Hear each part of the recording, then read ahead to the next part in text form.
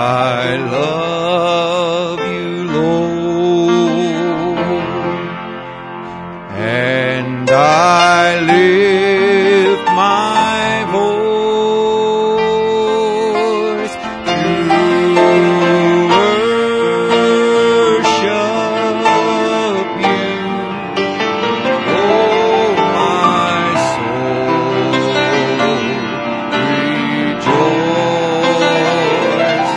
Take joy, my King,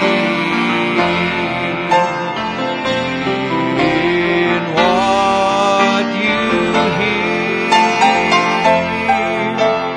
May it be a sweet, sweet sound in your ears.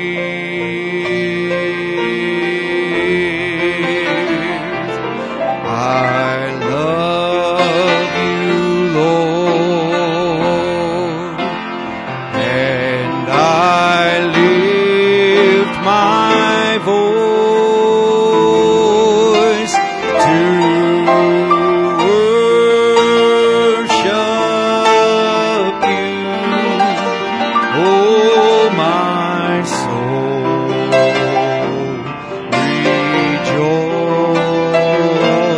Take joy, my King, in what you hear. Let it be a sweet, sweet sound in your ear. Let's sing it one more time now. Oh, I love you, Lord, and I lift my voice to worship you. Oh, my soul, rejoice. Take joy, my King,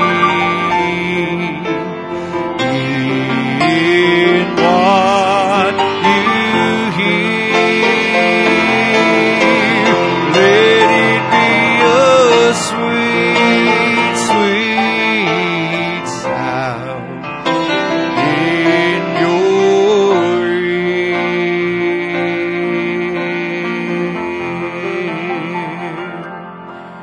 Amen. How many is glad to be in the house of the Lord this morning? Amen. Are you excited? Amen. I believe the Lord has got something really good in store for us today, and I'm excited to receive from Him. Let's sing that chorus. Get all excited. Thank you. Oh, get all excited. Go tell everybody that Jesus Christ is King. Get all excited. Go tell everybody that Jesus Christ is King. Oh, get all excited. Go tell everybody that Jesus Christ is King. Jesus Christ is still the King of Kings. Oh, sing it again now. Oh, get all excited. Go tell everybody that Jesus Christ is King. Get all excited. Go tell everybody that Jesus Christ is King. Oh, get all excited. Go tell everybody that Jesus Christ is King. Jesus Christ is still the King of Kings. Oh, you talk about people, you talk about things that really aren't important at all. You talk about weather, you talk about problems we have here at home and abroad. But friend, I'm excited about a solution. I'm gonna shout and sing that Jesus Christ is still the King of Kings. Oh, now get all excited. Go tell everybody that Jesus Christ is King. Get all excited, go tell everybody that Jesus Christ is King. Oh, get all excited, go tell everybody that Jesus Christ is King. Jesus Christ is still the King of Kings. Oh, you see, you talk about people, you talk about things that really aren't important at all. You talk about weather, you talk about problems we have here at home and abroad. But friend, I'm excited about a solution for the world. I'm gonna shout and sing that Jesus Christ is still the King of Kings. Oh, now let's get all excited, go tell everybody that Jesus Christ is King. Get all excited, go tell everybody that Jesus Christ is King. Oh, get all excited, go tell everybody that Jesus Christ is King. Jesus Christ is still the King of Kings. Now, some of you seem to be a little excited. Some of you, I think, are still wondering what's going on here. Now, you know, the thing about COVID one of the things that I hated the most about COVID is I felt like COVID robbed me of one of my favorite things, and that is smiles. I loved reading people's smiles, and when you had to put the mask on, you couldn't see smiles anymore, and you just didn't really, that just really bothered me. Well, there's not many masks in here this morning, so I want to see some big old smiles. Look at your neighbor. You don't have to touch them. You don't have to bump their fist. Just give them a big old smile. And let's get excited about being in church. I see some of y'all's social media posts. You get excited when the weatherman says there's snow coming. Let's see if we can bring that same energy in here this morning, for the King is coming. Amen. Oh, get all excited. Go tell everybody that Jesus Christ is King. Oh, get all excited. Go tell everybody that Jesus Christ is King. Oh, get all excited. Go tell everybody that Jesus Christ is King. Jesus Christ is still the King of Kings. Oh, now you talk about people, you talk about things that really aren't important at all. You talk about weather, you talk about problems we have here at home and abroad. But friend, I'm excited about a solution for the world. I'm gonna shout and sing that Jesus Christ is still the King of Kings. Oh, now get all excited, go tell everybody that Jesus Christ is King. Get all excited, go tell everybody that Jesus Christ is King. Oh, get all excited, go tell everybody that Jesus Christ is King. Jesus Christ is still the King of Kings. Hallelujah. That's something to really get excited about. Amen. I want to do a really old one here this morning. I don't think we've ever done this one here before, but we're going to give it a try. I had heard this song actually, or listened to it a couple of weeks ago, and these old songs, they really excite me because they were written with a purpose. And this song it always has blessed me. An old account settled. Let's try it in this same key. The words to this song are they're just really, really meaningful. How many knows this old song? Good, y'all can help me out here. There was a time on earth when in the book of heaven an old account was standing for sins yet unforgiven. My name was at the top, and many things below. I went unto the keeper and settled long ago, long ago, long ago. Oh, the old account was settled long ago, and the record's clear today, for He washed my sins away. When the old account was settled long ago. The old account was large and growing every day, for I was always sinning and never tried to pay. But when I looked ahead and saw such pain and woe, I said that I would settle, and I settled long ago, long ago, long ago. Yes, the old account was settled long ago, and the record's clear today, for He washed my sins away. When the old account was settled long ago. When at the judgment bar I stand before my King, and He the book will open, He cannot find a thing. Then will my heart be glad, while tears of joy will flow, because I had it settled, and settled long ago, long ago, long ago. Yes, the old account was settled long ago, and the record's clear today, for He washed my sins away. And the old account was settled long ago. O sinners, seek the Lord, repent of all your sin, for thus He hath commanded, if you would enter in.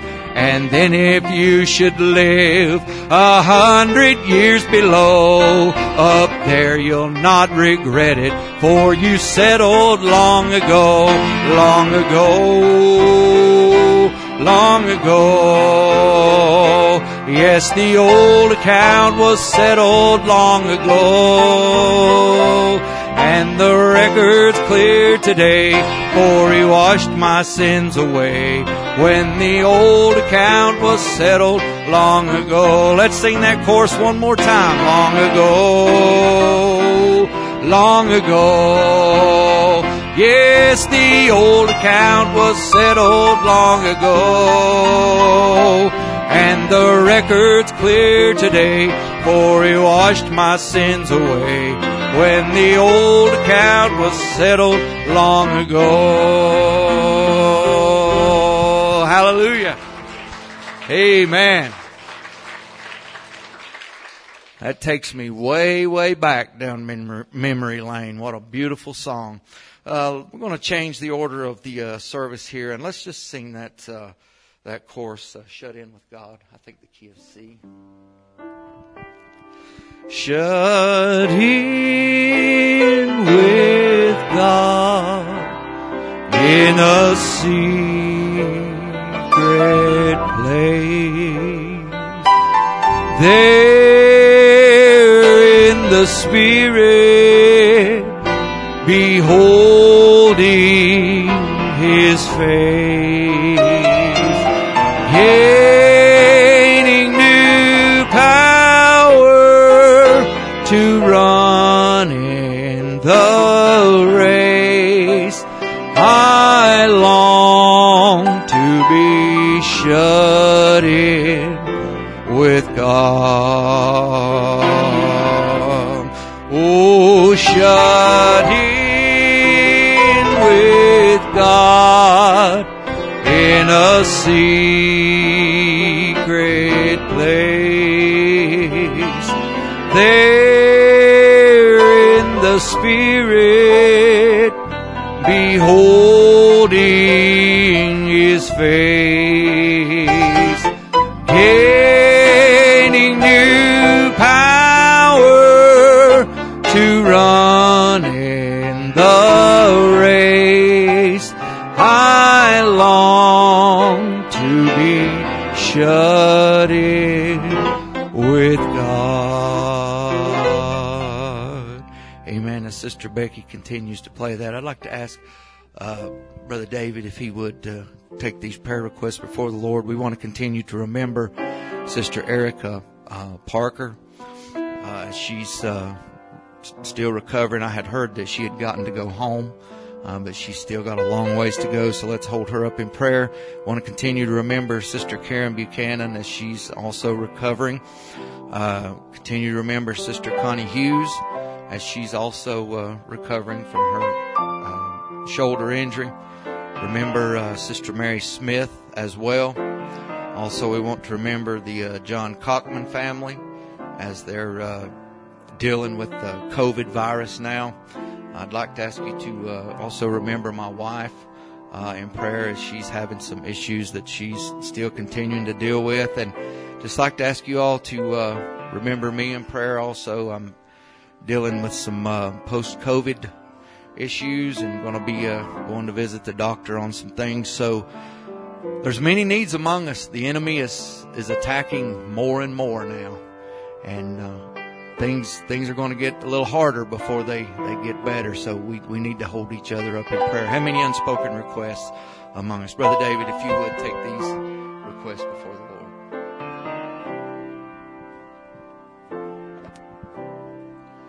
Let us pray.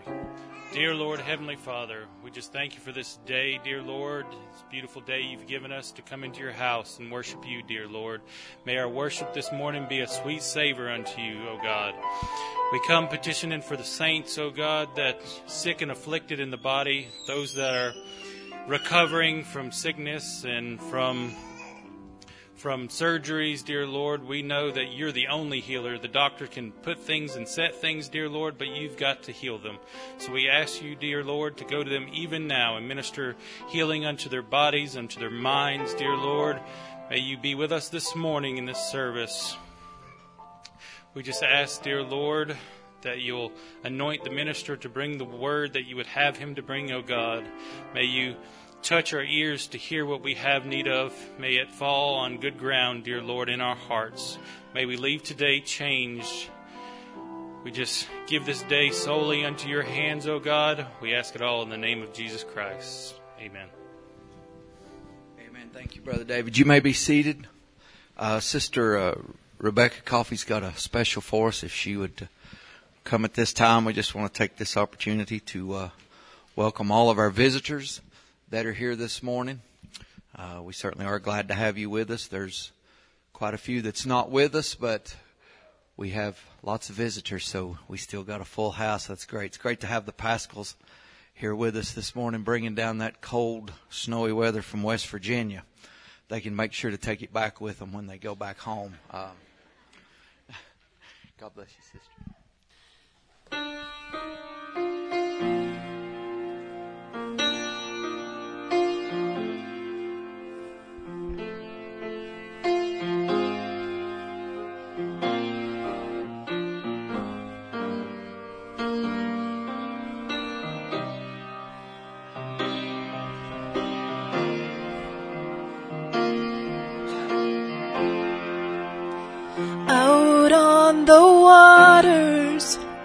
Storms raging high, the waters around them were troubled that night.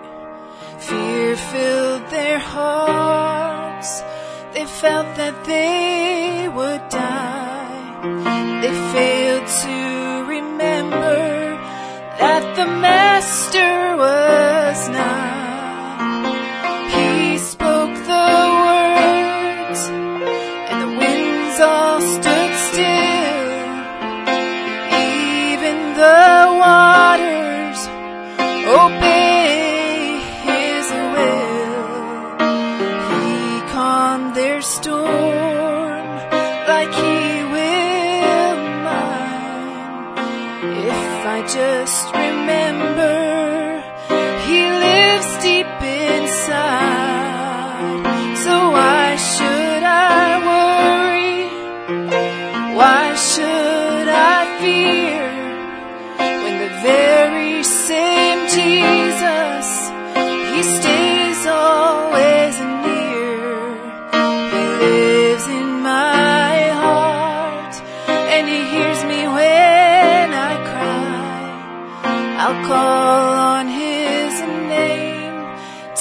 the storm passes by.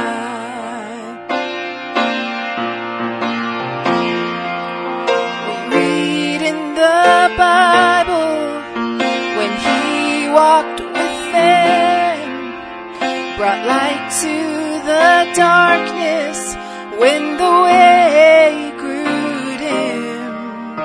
How great it would be to have His footsteps in mine and walk with the Master all of the time. And when trials come and death seems so nigh, I'll call on the Master. I know He'll get there on time. And when sickness comes and my body is in pain, all I have to do is just call on His name. So why should I worry? Why should I fear when the very same Jesus, He stays always near? He lives in my heart and He hears me when I cry. I'll call on His name till the storm passes by. Why should I worry? Why should I fear when the very same Jesus, He stays always near? He lives in my heart and He hears me when I cry. I'll call on His name till the storm passes by. Amen. Thank you, Sister Rebecca, for that beautiful song. Why should we worry? I've seen Him do too many things. He's brought me through too many storms, Brother Mark. Let's all stand and let's have our ushers come at this time. We'll receive the morning tithe and offering.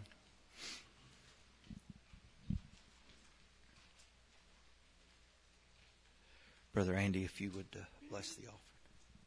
Lovely Lord Jesus, we're thankful, Lord, that we can worship you, Father. We ask now, Lord, that you bless this tithe and this offering. Lord, bless those that can give, those that cannot. Father, we just ask that you would come and dine with us this morning. Yes, Lord Jesus. We ask it all in Jesus' name. Amen. Amen. As Brother Barry comes, I want to do a new one this morning also. And I know the majority of the youth probably know this song, so you all help me out. We're going to learn this song. It's called Let the Worshipers Arise. The words to this song just really spoke to me this week. And I just really felt led to start singing it here in our congregation. I trust it'll be a blessing. So young people, you can help me out here. Father, I see that you were drawing a line in the sand, and I want to be standing on your side, holding your hand. So let your kingdom come, let it live in me. This is my prayer, this is my plea. Father, I see that you are drawing a line in the sand, and I want to be standing on your side, holding your hand. So let your kingdom come, let it live in me. This is my prayer, this is my plea. Let the worshipers arise.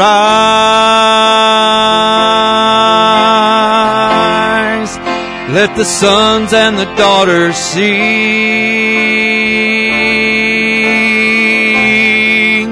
I surrender in my all. I surrender to the King. Oh, sing it out now. Let the worshipers arise. Let the worshipers arise.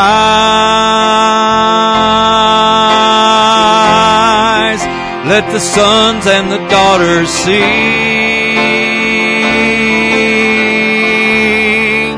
I surrender in my all. I surrender to the King.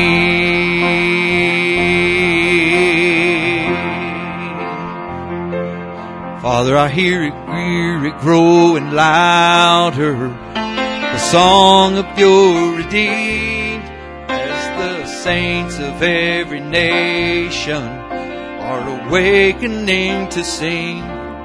From our heart there come an anthem.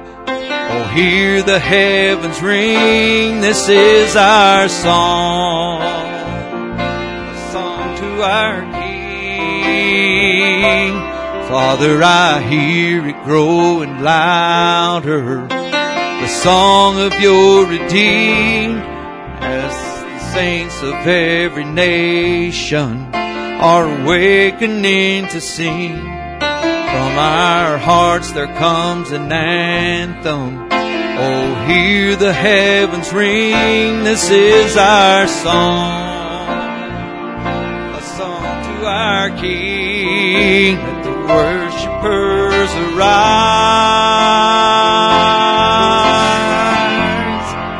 Let the sons and the daughters sing. I surrender in my all. I surrender to the King. Oh, let the worshipers arise.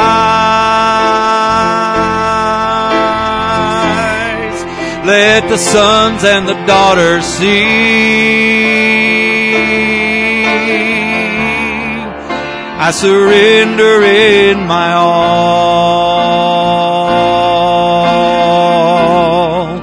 I surrender to the King. Oh, sing it out now. Let the worshipers arise. Let the worshipers arise.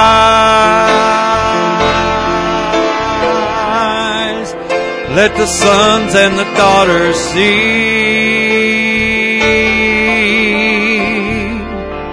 I surrender in my all. I surrender to the King.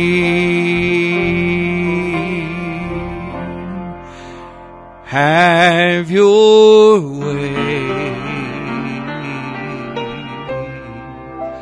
Have your way.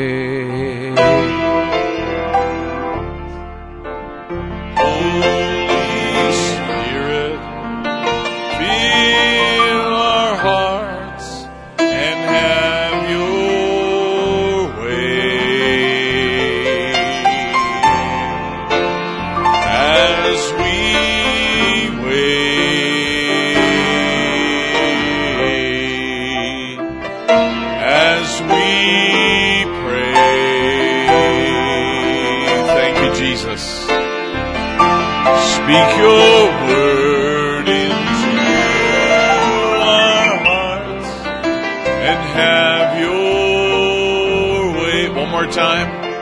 Make it your prayer now this morning. Lord, have your way.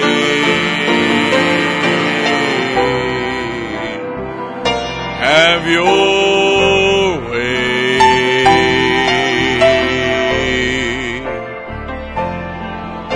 Holy Spirit, fill our hearts and have your way as we wait and as we pray. Speak your word into your way. Praise the Lord. You may be seated this morning. God bless you and welcome to the house of the Lord. Certainly good to have all of you here today, and may the Lord bless you. Hey, buddy, good to have you back. To my buddy here, front row, Kingston, good to have you. Service ended 15 minutes early Wednesday night because you weren't here. Didn't have anybody to pick on. A couple of things that I wanted to just share with you. Brother Keith had some of the prayer requests. Brother Joe Drum is not here this morning. We're still remembering Brother Joe. Anderson Pritchard has got a surgery tomorrow morning, and they're doing the nasal passages, and so he's not able to be out in the public because of the virus requirements, so he's not here today. The Johnson family, I think also they're not here today, and we certainly respect their right to get a day of rest.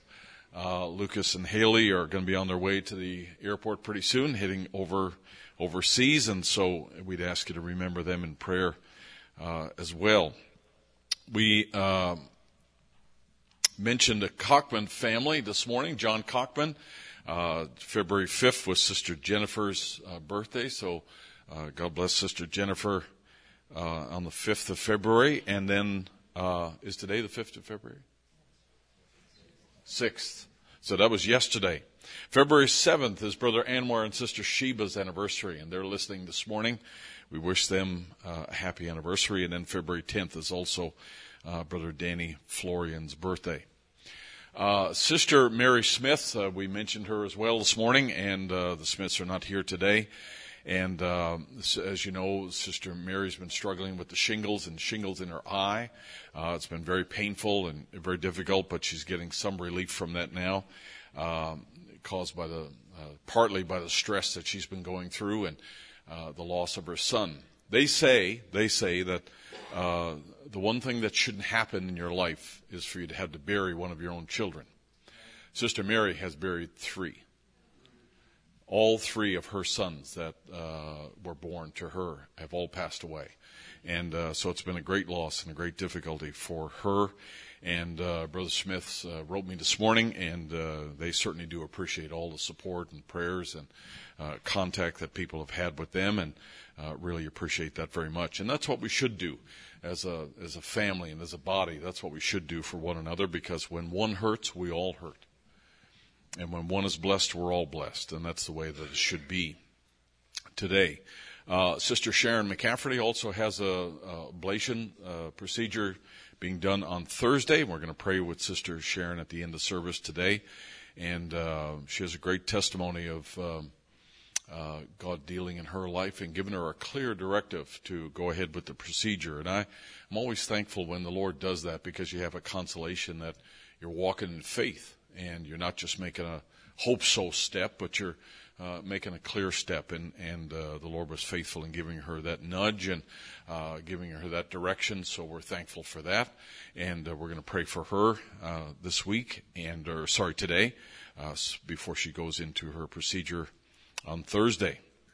So we're going to ask you to stand to your feet this morning again. Brother Mike Walls is with us today, and we're going to have him to speak this morning, and always glad to have Brother Mike's sister Waynette here, and their family. So we can just treat them like family, and glad to have them here today, and all of you, Frank and Sheila, and just each one.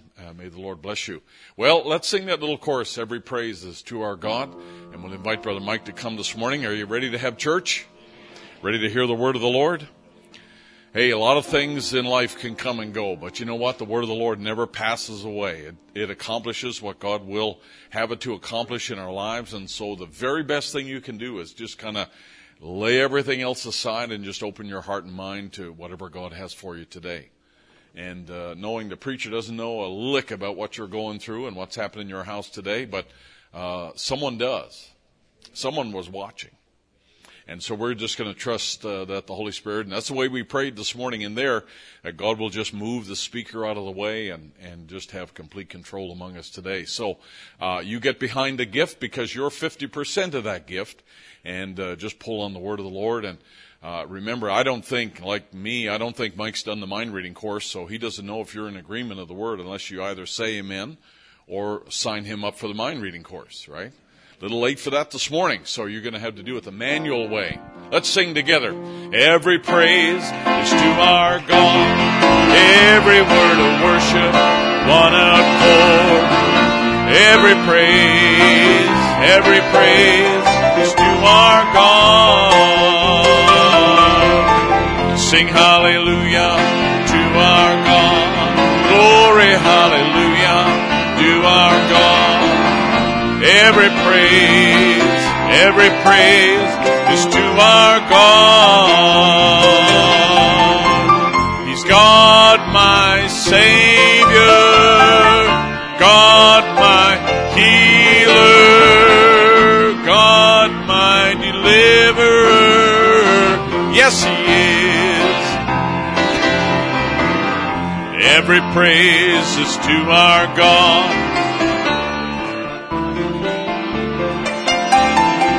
Every praise is to our God. Sing hallelujah. Glory, hallelujah is to our God. Every praise.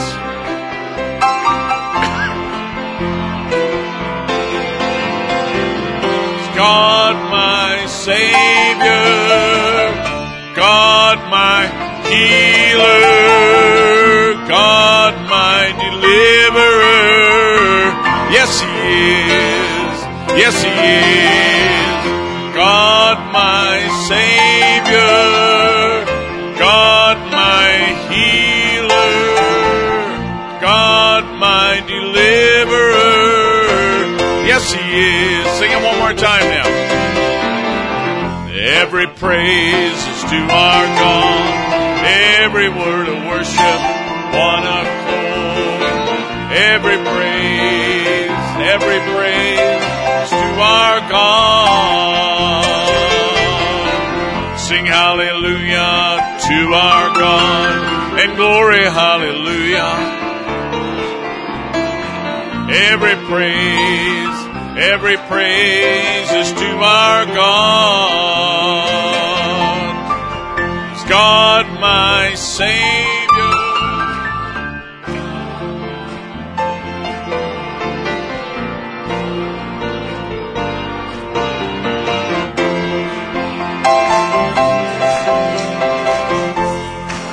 My Savior, God my healer, God my deliverer. Yes, He is. Yes, He is. Amen. Give the Lord a hand clap of praise this morning. Hallelujah. Amen. I like the song, we enter into His courts with thanksgiving, to His gates with praise. I'm not sure exactly how that goes. If you put the words up for me, it would help. Amen. I'm trying to get the nervousness out a little bit. If you could see my pant legs, you'd see the... I will enter His gates with thanksgiving in my heart. I will enter His courts with praise. I will say this is the day that the Lord has made. I will rejoice. He has made me glad. Oh, He has made me glad. He has made me glad. I will rejoice, for He has made me glad. So glad. He has made me glad. He has made me glad. I will rejoice. He has made me. One more time. I will enter. I will enter His gates with thanksgiving in my heart. I will enter His courts with praise. I will say this is the day that the Lord has made. He has made me glad. Are you glad? He has made me glad. He has made me glad. I will rejoice. He has made me glad. So glad. He has made me glad. He has made me glad. I will rejoice. He has made me glad. Amen. Amen. God bless you this morning. The brothers can turn the scripture to Isaiah 14 and verse 12, but let's just have a word of prayer before we approach the Lord this morning in this ministry. Father, as we look to you this morning, we're thankful to be in the house of God, to know that you have chosen us before the foundation of the world. Lord, that only you could do the choosing, and know that the people of God are going to serve you no matter what comes their way. Lord, we're standing in an hour when we need the strength of your Spirit, the leadership of your Spirit, the guidance of your Spirit. Lord, that it would be all in all to us. Lord, the people are here not to hear from a man, but Lord, to hear from you. And Lord, I just pray that you can just help me to get myself out of the way. My thoughts, Lord, let them be your thoughts. That what we would bring forward, Lord, would be a blessing to the people. Lord, to encourage their hearts to know that we're living in an hour when the endurance is a test of trying and testing and all the things that are happening. Lord, these are your children. They don't belong to any man. They belong to you. And Lord, today we commit this service to you and we honor you in all things. In Jesus Christ's name. Amen. Isaiah chapter 14 and verse 12 says, How art thou fallen from heaven, O Lucifer, son of the morning? How art thou cut down to the ground, which did weaken the nations? For thou hast said in thine heart, I will ascend into heaven. I will exalt my throne above the stars of God. I will sit also upon the mount of the congregation in the sides of the north. I will ascend above the heights of the clouds. I will be like the Most High. Yet thou shalt be brought down to hell, to the sides of the pit. They that see thee shall narrowly look upon thee and consider thee, saying, Is this the man that made the earth to tremble, that did shake kingdoms, that made the world as a wilderness and destroyed the cities thereof, that opened not the house of his prisoners? All the kings of the nations, even all them, lie in glory, every one in his own house. One last verse. But thou art cast out of thy grave like the abominable branch, and as the raiment of those that are slain, thrust through with a sword, that go down to the stones of the pit, as a carcass trodden under feet. God bless you. Can be seated this morning. It's good to be here, and I told Brother Barry if there was any other minister he could get, just let me relax and enjoy the service. But he wouldn't take no for an answer. So I'm like, here I am. And as I was preparing and getting ready for the service this morning, I thought after midnight last night I was all ready. And I don't know how to explain what happens. But then when I awakened this morning and I'm laying there, the thought pattern changed. I said, well, Lord, I don't know. And I'm like, that's a tough one.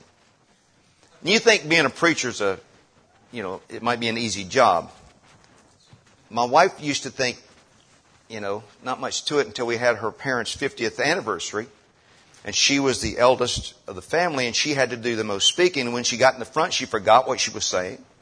And I'm to the side trying to tell her, remind her, and she's like, and then she forgets of this. She goes, I will never say anything about you when you're on the pulpit again. She said, I was so nervous, I couldn't remember what I needed to say. I said, thank you. Because sometimes when I'm up here, I'm so nervous, I don't know what I need to say. The first time I was in Africa in 2000, I was preaching, and I had 3 interpreters. And it was taking them a little bit of time to say what I said. and I forgot what I was saying. I was so nervous. I ended up preaching for 3 hours because it was being said 4 times. My message was about 50 minutes long, but it kept going because they were giving their interpretation. And this one guy to my right, truly he was over there and he was saying, dit, dit, dit, dit, dat, dat. And I'm like, they said he was from the real native area of Ghana.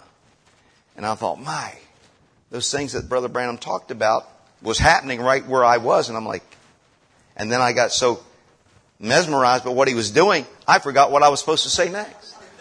I thought, wow.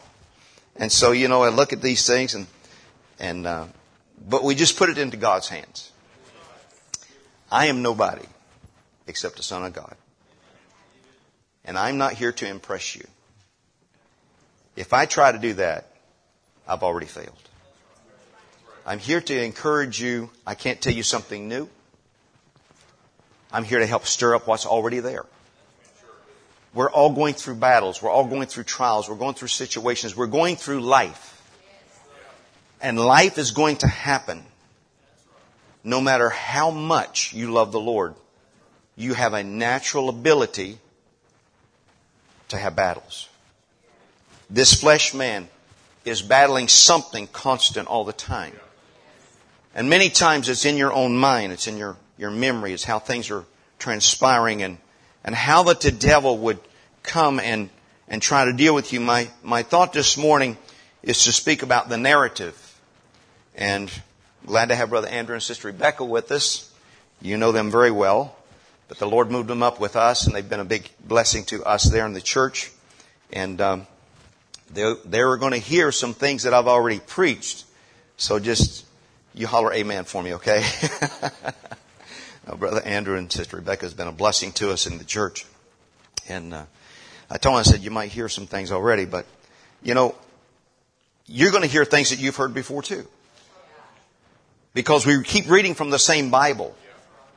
Because there's not a better book to read from to bring forth what God was trying to convey to His children. And every one of you, whether you believe it or not, if He's called you, you're special to Him. He says, all that the Father gives me, I lose none. So don't look at the pastor or the deacons or the trustees or the Sunday school teachers or the song leader and say, well, I'm nothing in the church. You are very much part of the church. Without you, the church can't even function. We got to have people to preach to. We got to have people to work with. We got to have people that will support what we're preaching. And if you don't believe what we're preaching, then you can't help us much. Because we're here for the glory of God. It's not to build a kingdom for Barry Coffey. It's not to build a kingdom for Mike Walls or anybody else. It's the kingdom of God that we're working in. And when I was thinking this morning as I woke up and was thinking about what Lucifer had tried to do, and Lucifer plays a big part in what's taking place in the world today. He started out with a thought pattern in heaven. And that thought pattern was to be like the Most High God. Not to worship the Most High God, but to be like Him, to take His place. And many of us, if we're not careful, you think, well, I'm a preacher. I'm still running from being a preacher. I didn't want to be a preacher when He called me to be a preacher. My father was a preacher. My brothers were preachers. And I'm like, I don't want to be a preacher. But when God called me to preach, I said, Lord, you got to do this. And I will have to tell you that it was supernatural what happened in my life. I won't give those testimonies today, I don't think. But it was supernatural how I ended up, just a 12th grade education, ended up in the Washington, D.C. area. In a place where there's people with so much education and so many things. And I'm thinking, here's a guy born out of the backwoods of Virginia. Down in the mountains where they say we had the pipe in the sunshine over in Richlands, Virginia. And they said, and God takes a little guy like that and puts me all the way up there in Washington, D.C. And I'm thinking, Lord, I can't do it. He says, you're right, you can't. I'll do it. And when I realized that God would have to be the one to do it, I never built a church. God's building His own church. This is not Brother Barry's church. Of course, he gets labeled Brother Barry's church. You know this is the church of God. This church belongs to Jesus Christ. This is not Barry Coffey's bride. This is God's bride. We got to preach to you in respect. and with love and with honor and with everything that we can to encourage ourselves that we are all a part of that bride of Jesus Christ. We're not better than you. We are a part of you. We're the ones who are here to get our shoulder. He just chose us to put our shoulders with you and help carry the burdens forward. He let us become the burden bearers. But this Lucifer, he comes into a place where he begins to think, I'm going to build my kingdom. I'm going to ascend to the signs of the north. Now listen, Satan had a hangout in heaven. And he went over and he starts building this kingdom. He's trying to work it out. But God says, oh no, you don't. You can't have your kingdom here. So God puts him out of heaven, puts him to the earth. He gets to the earth. He starts trying to find another hangout. And that hangout is your mind.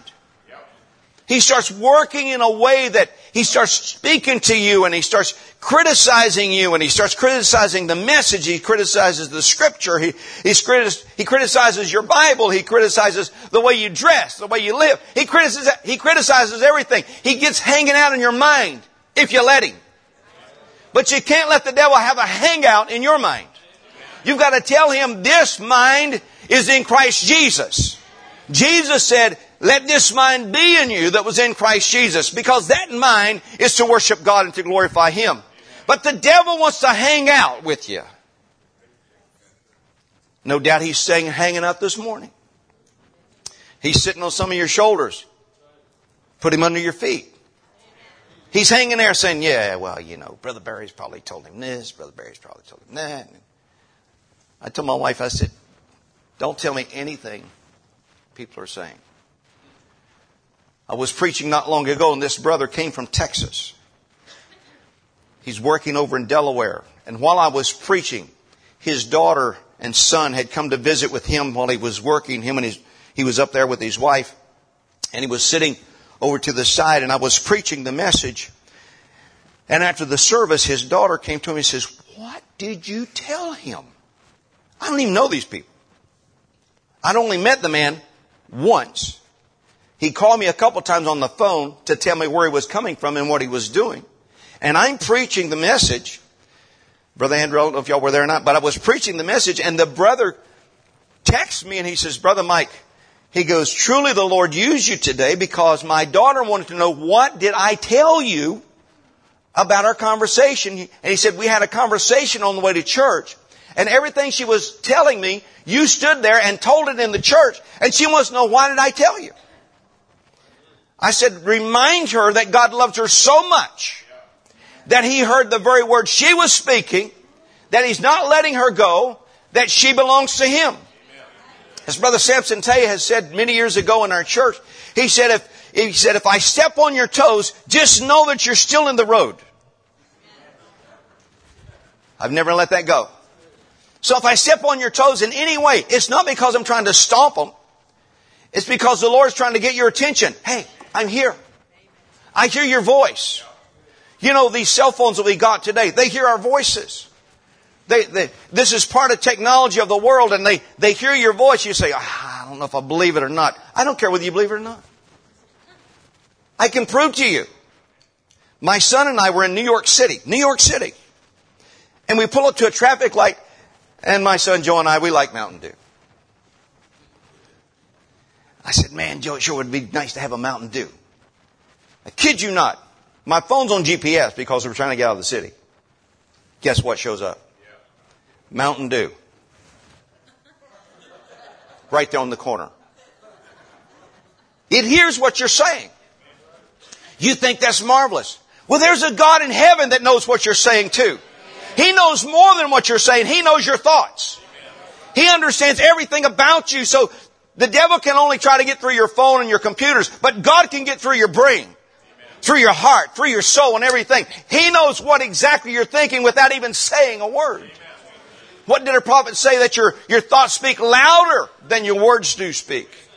And Lucifer is coming down and his narrative is now that he's kicked out that he's going to have a new place to have a place to rest his head and to hang out. And so he's starting to hang out in your mind.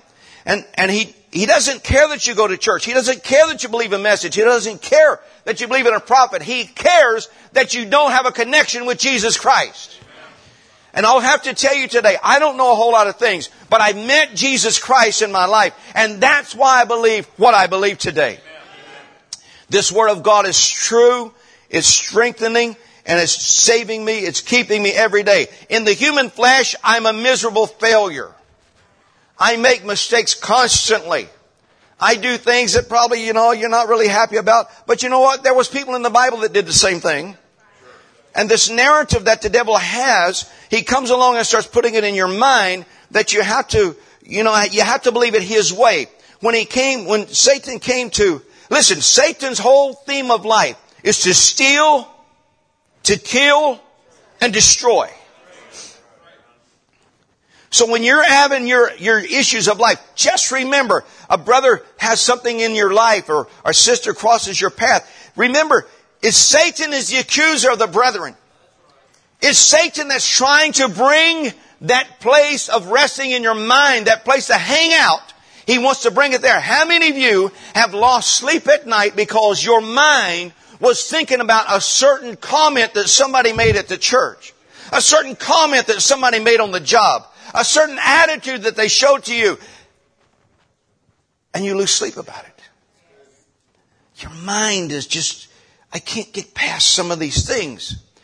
And Lucifer comes and he starts talking to you. And Satan, as he's moving in and working on you, his narrative is, he starts building a thought process. What is a narrative? It's a spoken or written account of connected events. He'll take certain events and start connecting. Oh, now I know why they did that over there. Now they did this over here. And now look what this is. And they start connecting a narrative and it's false. But yet what they're talking about is true. We look at the situation. When the serpent came and began to talk to Eve, he got to her mind of reasoning, spoke to her mind and got to her thoughts. And he began to hang out there and he caused her to miss one word. We know the story. It comes down through there and the Spirit now, it comes into that. And because of the narrative, remember, he steals, he kills, and he destroys. What son does she have? Cain. What does Cain come with? The spirit of murder. That spirit of murder comes from Lucifer. He wants to kill, steal, destroy. Everything that he can. He's there to come against you in that way. And as he's moving down through there, how the Spirit of God, I found out years ago that when I'm preaching because I enjoy serving the Lord. I don't know a whole lot.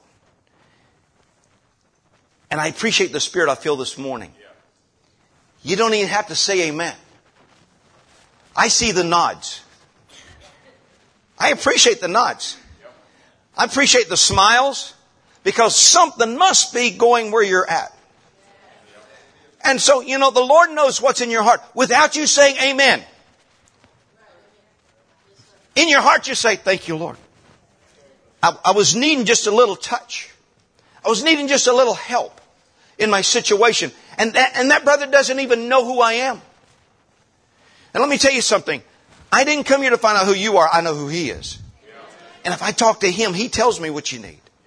He tells your pastor what you need. And then sometimes you think, well, is it really from God? Listen, we were walking one time in Arizona. Not Arizona. Yeah, it was Arizona. We're walking up on the mountain there in Sabino Canyon.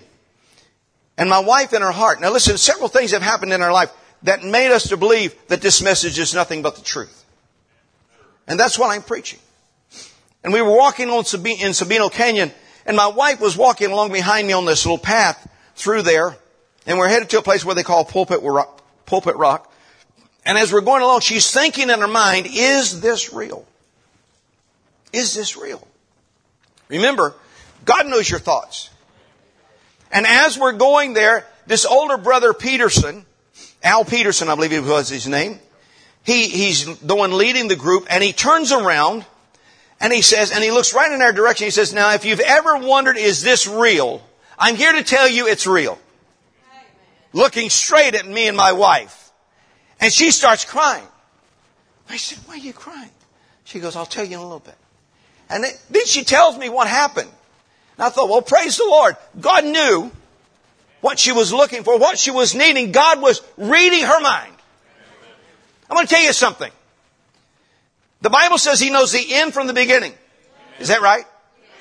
God knows who you are, where you came from, where you're going. It's a rigged system. I like it. I like it. When God rigs something, brother, it's going to work. When the devil comes challenging you, you say, I know the beginning, I know at the end. He didn't tell me all the in-between, but I trust God. He knows all about it. I trust the Lord because He's shown me that I am chosen by His Word. Listen, it wasn't a cloud that brought me to the message. It wasn't anything else that brought me to the message. It was the Word of God that I heard that brought me to the message. I've heard Billy Graham. I've heard Oral Roberts. I grew up in Pentecost and all these different things. But something was in my heart and God spoke to me and revealed to me that this prophet was the prophet of the age. Through all the things that have happened to me. Listen, the narrative of the Word of God is to get your mind in Christ and the Word. The narrative of Satan is get your mind off the Word of God, to bring you every false thing that he can, to trip you up and make you an unbeliever if he can. But I'm here to tell you, Jesus Christ has a seed that's born this morning and you can't kill it. This Word of God is here with the authority this morning. I can't do anything without Christ. I can't explain and give you answers that you need sometimes. I don't know the answers. But one thing I know is that my God is real. He's met me many times. He showed me many things. And because of that, that's given me an anchor that though He slay me, yet I will trust Him. This anointing is from heaven above. I didn't just conjure this thing up. I had a contact with the Lord Jesus Christ and it changed who I was.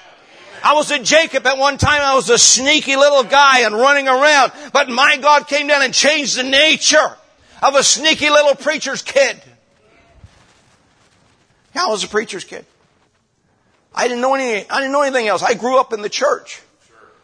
We came from, like I said, from Richlands, Virginia. And I was born in 1956. And in 1965, the Lord dealt with my dad and moved us to Richmond, Virginia. So I've been from the lower parts of Virginia, middle part of Virginia. Now I'm up in northern Virginia, outside of Washington, D.C. But God's orchestrated all these things. And you wonder, Brother Barry comes from all the way back in a place over, I don't even know how to say it right, Newfoundland. Newfoundland.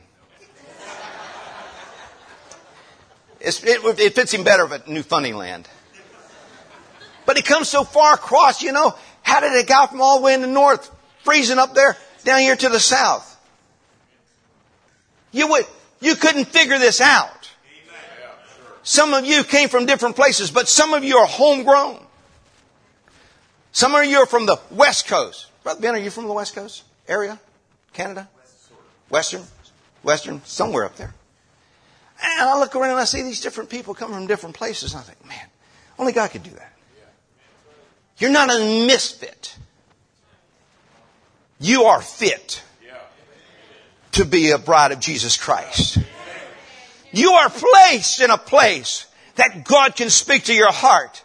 He put you under a ministry that will help you to survive. No, not survive. Overcome the spirits of Laodicea. We're not survivors of Laodicea. We're overcomers. Jesus said, I overcame by the word of my testimony. That's what I'm here for today. The word of my testimony. And many times my testimony is that I don't even say anything. I just walk around and people will identify. The other day, we had a funeral. I had to go to a funeral on Friday morning. And when I got there, it was pouring the rain and my wife and I ran up to the front porch. And this old black gentleman, he says, you look like a preacher. I said, well, yeah. He goes, you just look like a preacher. I thought, man, really? I'm saying, Lord, I ain't no preacher. I walked into a hotel up here in Christiansburg not too long ago, a couple of years ago, I guess it was. And my wife and I walked in on a Sunday evening, and the lady goes, is he a preacher? I'm thinking, Lord, I didn't want to be a preacher. But He even made me look like a preacher. Now, I can't help that happens. People do that. But I want to be identified that I'm a real Christian preacher. Somebody that stands for the truth. This morning I was walking out of the hotel and the cleaning lady said something to me. And I said, well, yeah, I'm headed to church. Somewhere you got to say something. When you got to with your words. But live your life. Don't let the narrative become, I can't live for Jesus. They'll make fun of me. I often tell them, with guys, you don't see a whole lot about them. They walk around, got their blue jeans on, got their shirts on, walk down the street. But you walk down the street with your wife or your daughter that's dressed in a real godly dress. They identify that you know something different than what the world's projecting. It's different than what the narrative of the world is giving to us. These things that are happening in the world, listen friends, there's twins going forward. The seeds are moving forward, but God's got a real seed moving forward this morning. And I'm looking at the situation and how that God moved down. And of course, when Eve had her sons, not Jacob, but Cain and Abel, and how that Cain raised up and killed his brother Abel. He killed him because he was standing for truth. He killed him because he saw something different than what Cain could see.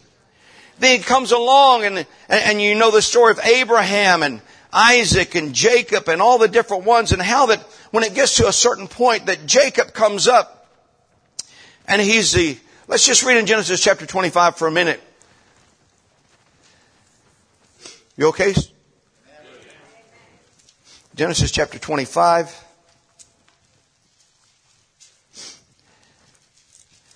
Will never make the spirit of the devil happy. He will always challenge us.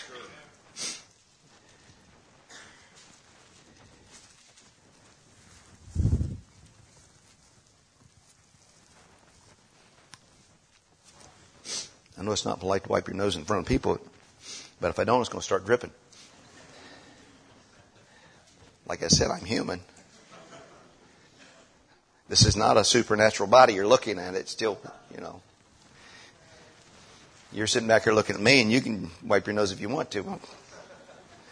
Sometimes you just got to do it. I had one preacher one time from Ghana, older brother. He was up preaching. All of a sudden, his nose started running. He goes, well, that means the exhaust is great. Everything still works perfect. And so, Genesis chapter 25. You forgive me if I seem a little scattered this morning, because when I got up, my whole thought pattern changed. Remember. And so then these scriptures started coming to me in Genesis chapter 25 and verse 21.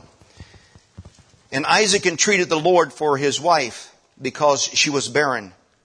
And the Lord was treated on him.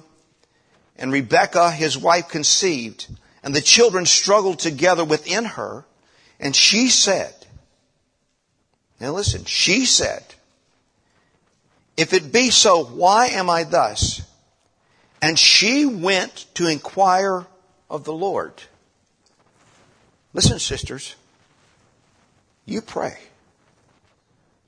God will deal with your heart.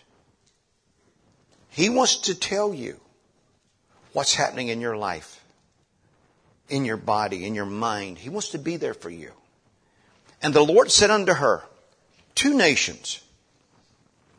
The Lord's talking to Rebekah. There's 2 nations are in thy womb, and 2 manner of people shall be separated from thy bowels, and the one people shall be stronger than the other people, and the elder shall serve the younger.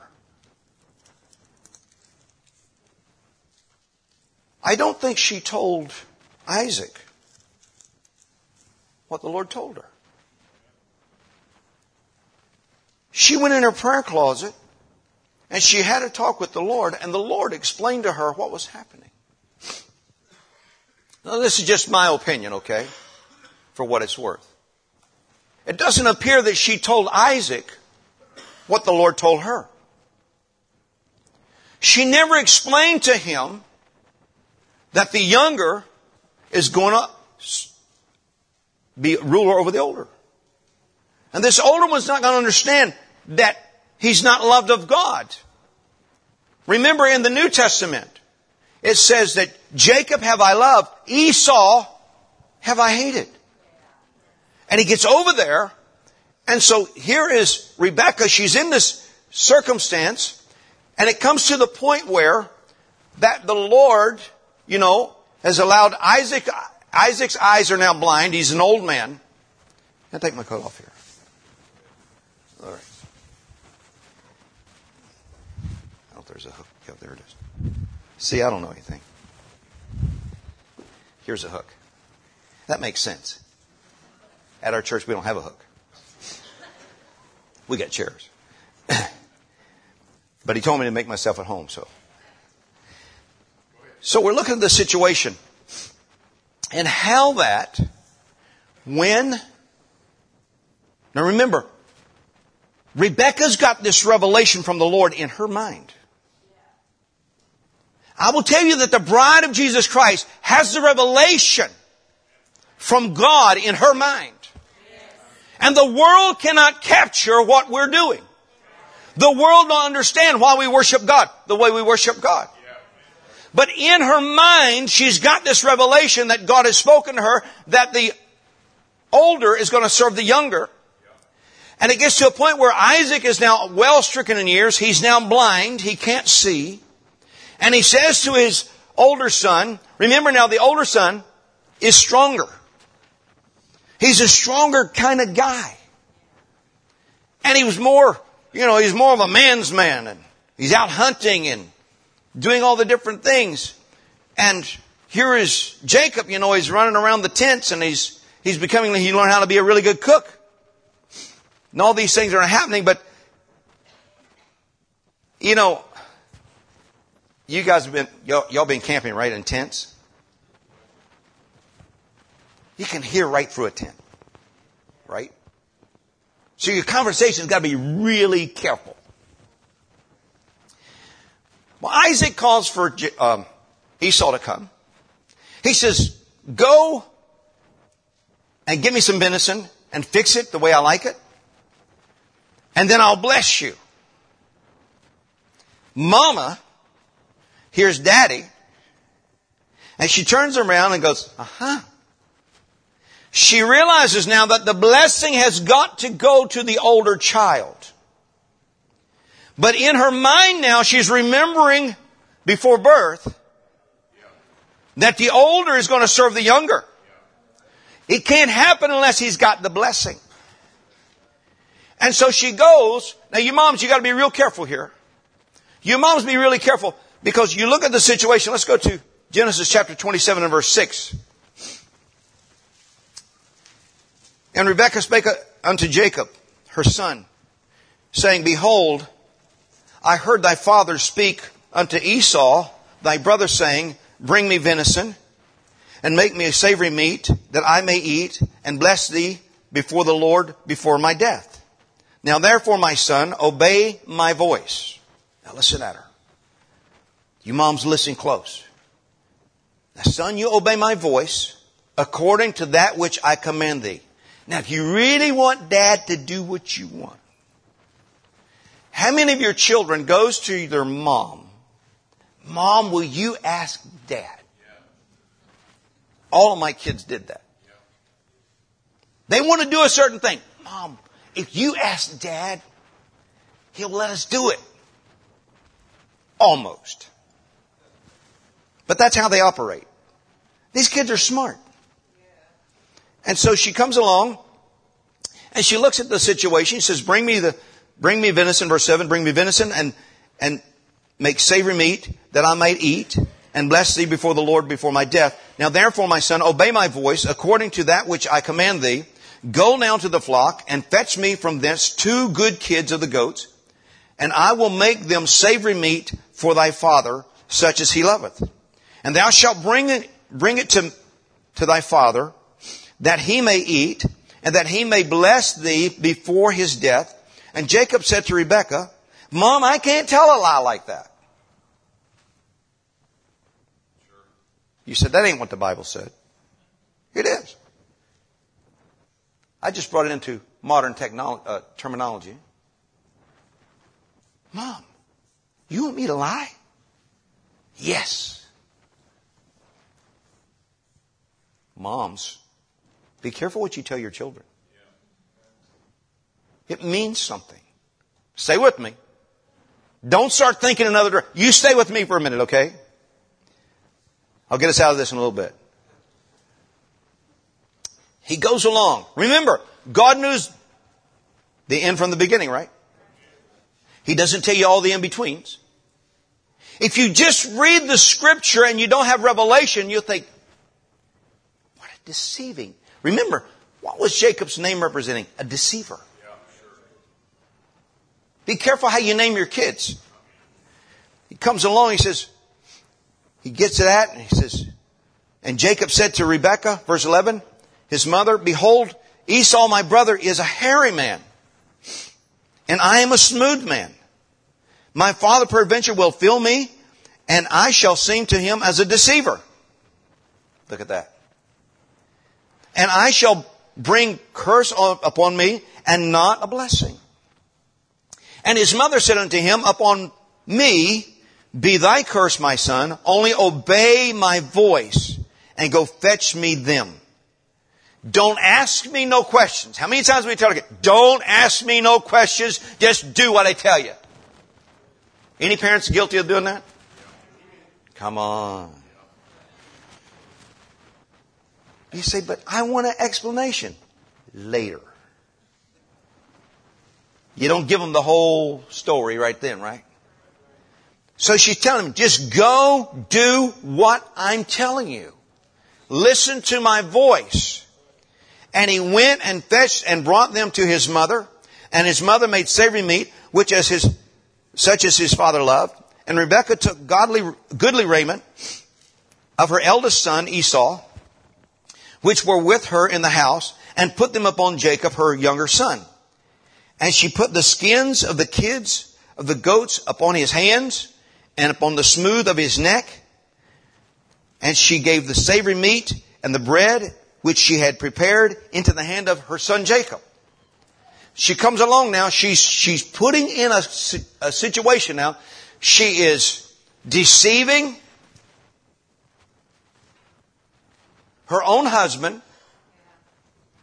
She's camouflaging her son. And she's making him to appear like somebody else. He was putting on an impersonation of his brother. In some cases that might work.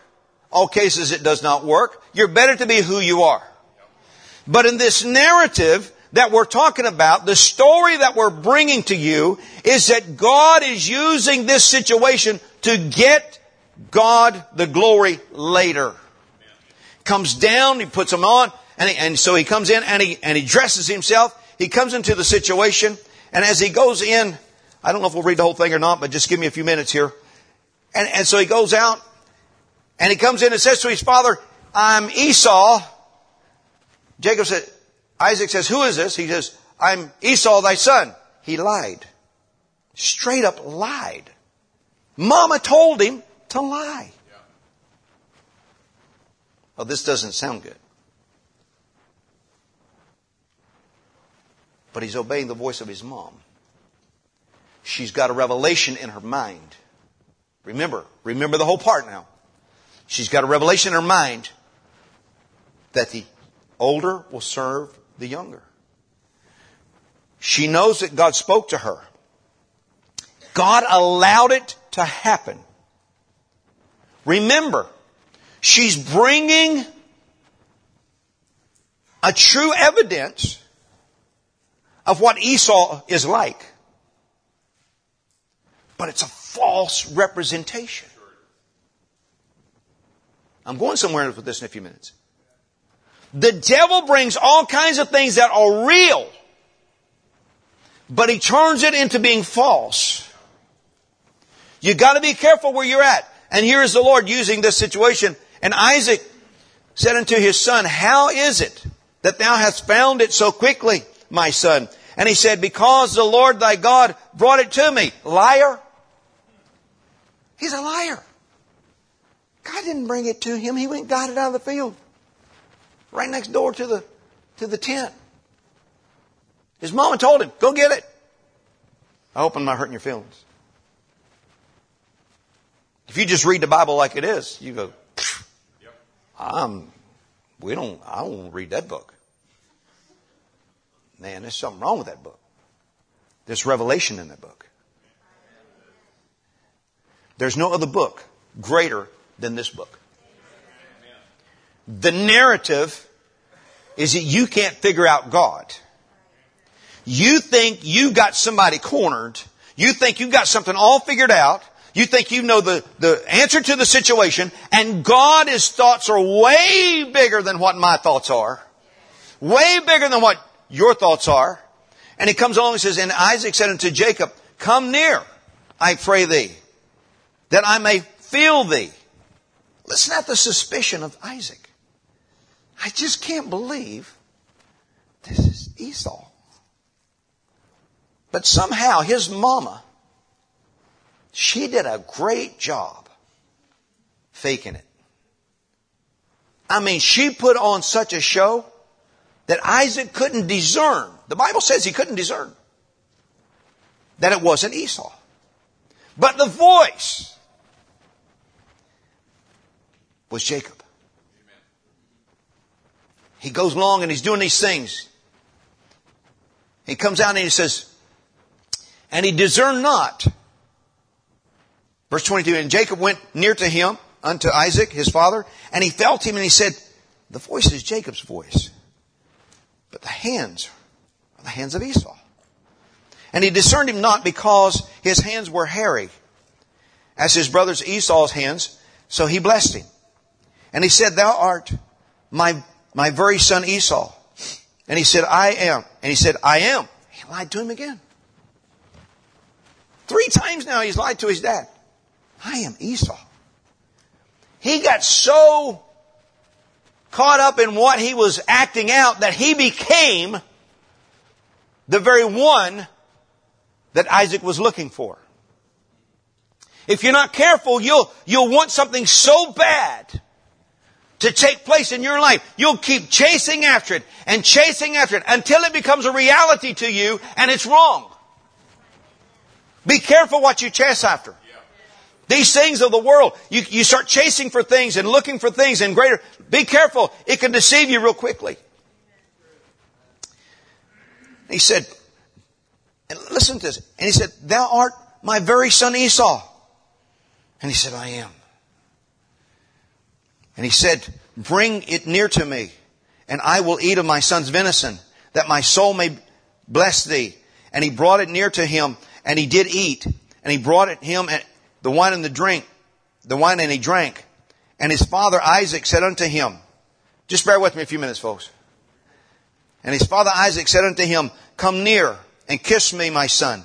And he came near and kissed him, and he smelled the smell. He's still doubting. Smells like him, feels like him. Isaac had to be blind on purpose.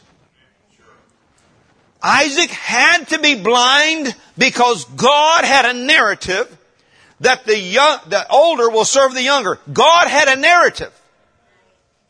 And He's got to bring it to pass in this situation. Listen, don't try to figure out what God's doing. Just follow His word. Keep reading the story until you get to where God makes the difference in the situation. And he comes along and he says, and he came near and kissed him, and he smelled him and smelled of his raiment, and he blessed him, and he said, See, the smell of my son is as the smell of the field which the Lord hath blessed. Therefore, here we go. Therefore, God give thee the dew of heaven, and the fatness of the earth, and plenty of corn and wine. Let people serve thee, and nations bow down to thee. Be Lord over thy brethren, and let thy mother's sons bow down to thee. Cursed be everyone that curseth thee, and blessed be he that blesseth thee.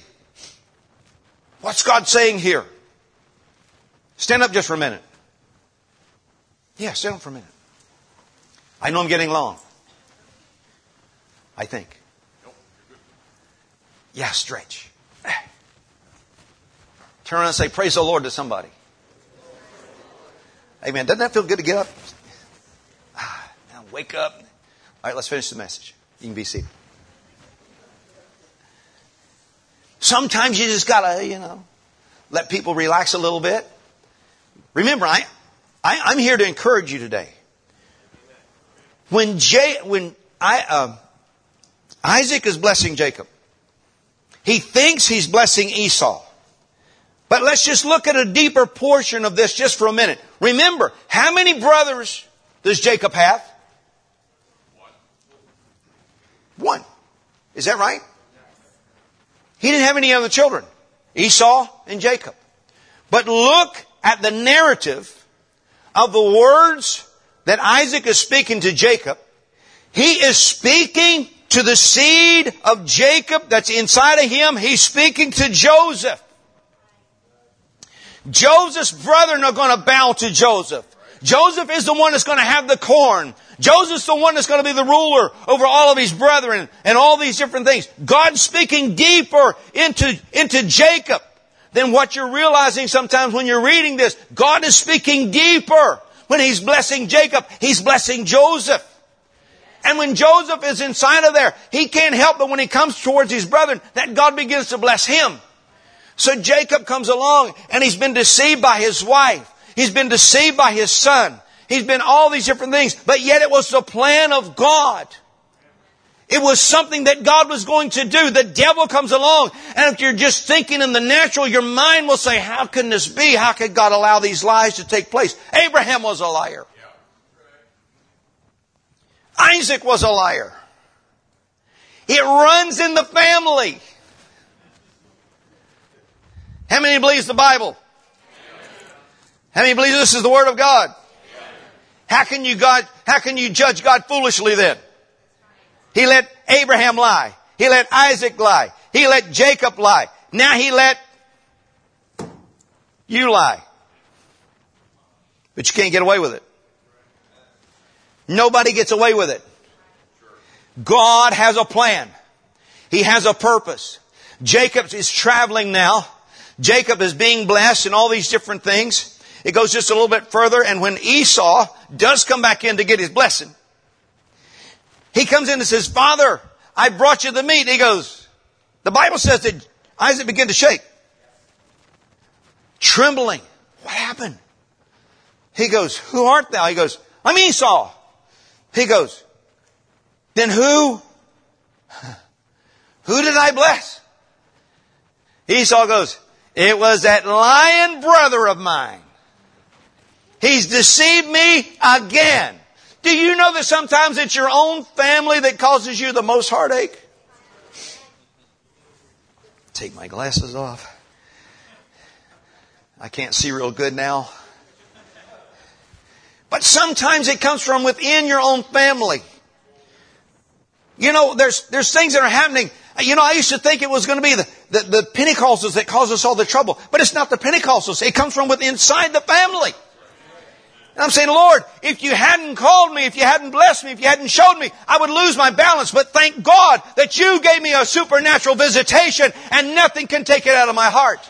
Explain it, Brother Mike. I can't explain it, but I can tell you that God spoke to my heart and I know what's real. I know what is true. Amen. If everybody turns their back on the message, I'm not turning. Yeah. Explain it to me. I don't know how to explain it to you. All I can tell you is something supernatural happened in my soul and I've been serving God and He has caused me to worship Him. Amen. I don't worship a man. I worship the Lord Jesus Christ. This message was not about a prophet man named William Branham. It was about Jesus Christ. When I was listening at Christ is the Mystery the other day, he kept pointing us, you need a personal revelation of Jesus Christ. He never pointed himself to himself. He never pointed you to himself.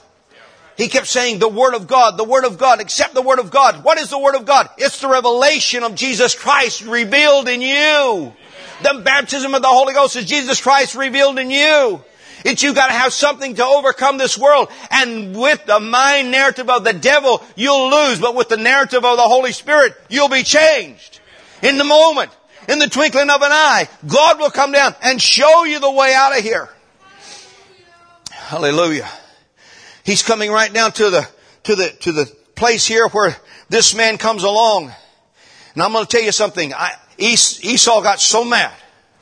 He was standing there. I'll just skip some of the reading, but you go back and read the rest of this scripture. And you'll go back. Don't read it right now, okay? Stay with me just for a few minutes. He goes down through there and he begins to think, the Bible says, within his heart, when my daddy dies, I'm going to kill this kid. I'm going to let him have it. He is going to be mincemeat. Yeah. I mean, he was mad. The Bible said in his heart, he said, I'm going to destroy, I'm going to kill my brother. Satan come to steal, to kill, and to destroy. It's the spirit of Lucifer in Esau. That's why he couldn't be chosen to serve God. That's why he couldn't be ahead of who Jacob was. He comes along and in his heart. And don't you know that it comes right along? Listen now. The Holy Spirit comes down and begins to move in Rebekah. And Rebekah, the Bible says that Rebekah hears. How could Rebekah hear this? He said it in his heart. And it's not ESP. It's the Holy Spirit. The Spirit of God speaks to her.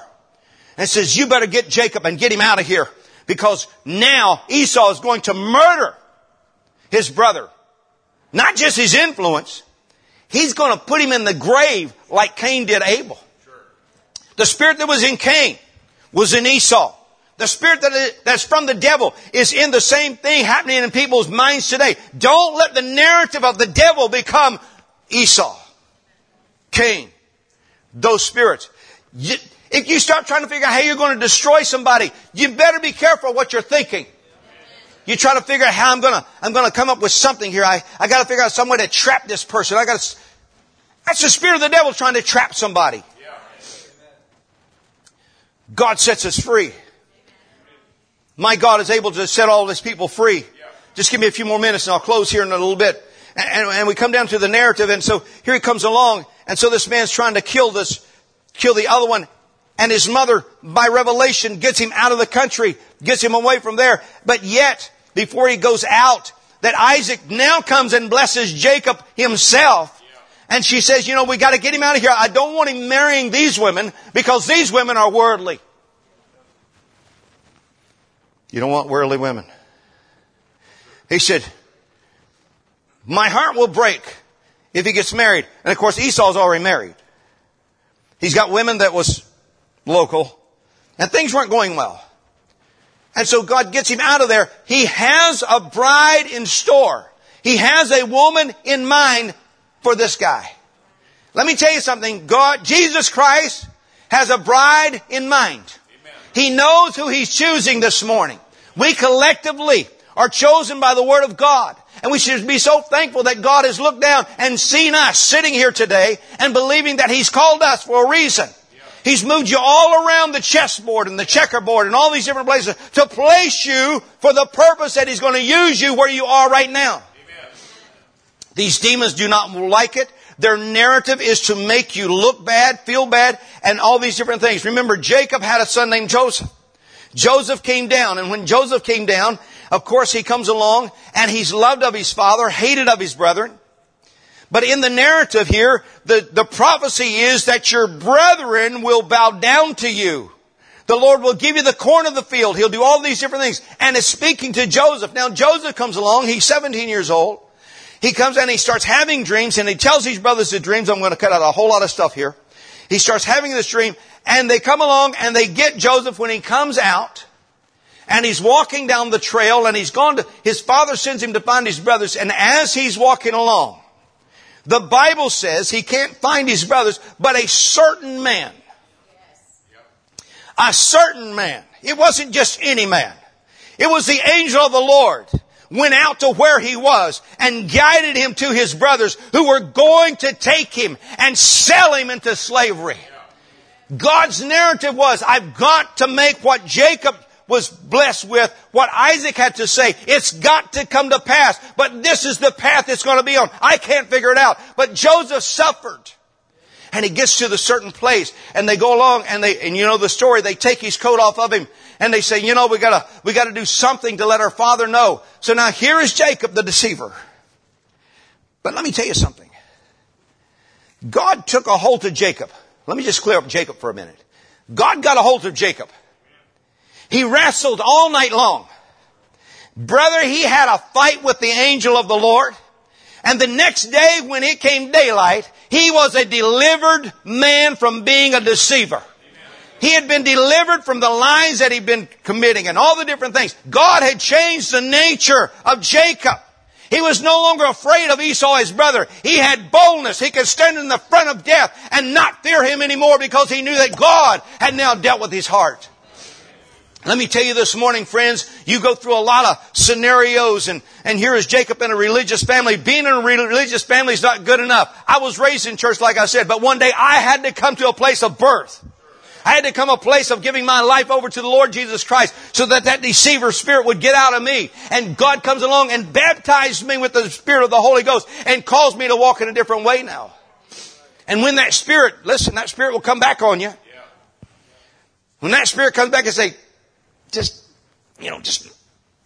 no, I can't be like that. But it wants to come back and tempt you again. But you've got to know that the baptism you got has cleansed you from that nasty mind that you got, that narrative that you had, that place that devil used to rule. But let God rule and reign in you now. Some of you like this. Some of you are like, well, hurry up, man. I'm almost done. I didn't say I'm closing yet. Maybe I should say I'm closing. But you know, we come along. Joseph's got issues. He doesn't realize at 17 years old. Got any 17-year-old boys in here? Anybody 17? Stand up a minute. How would you like it if this guy came and said, Brother Barry, you need to listen to me. That's very funny.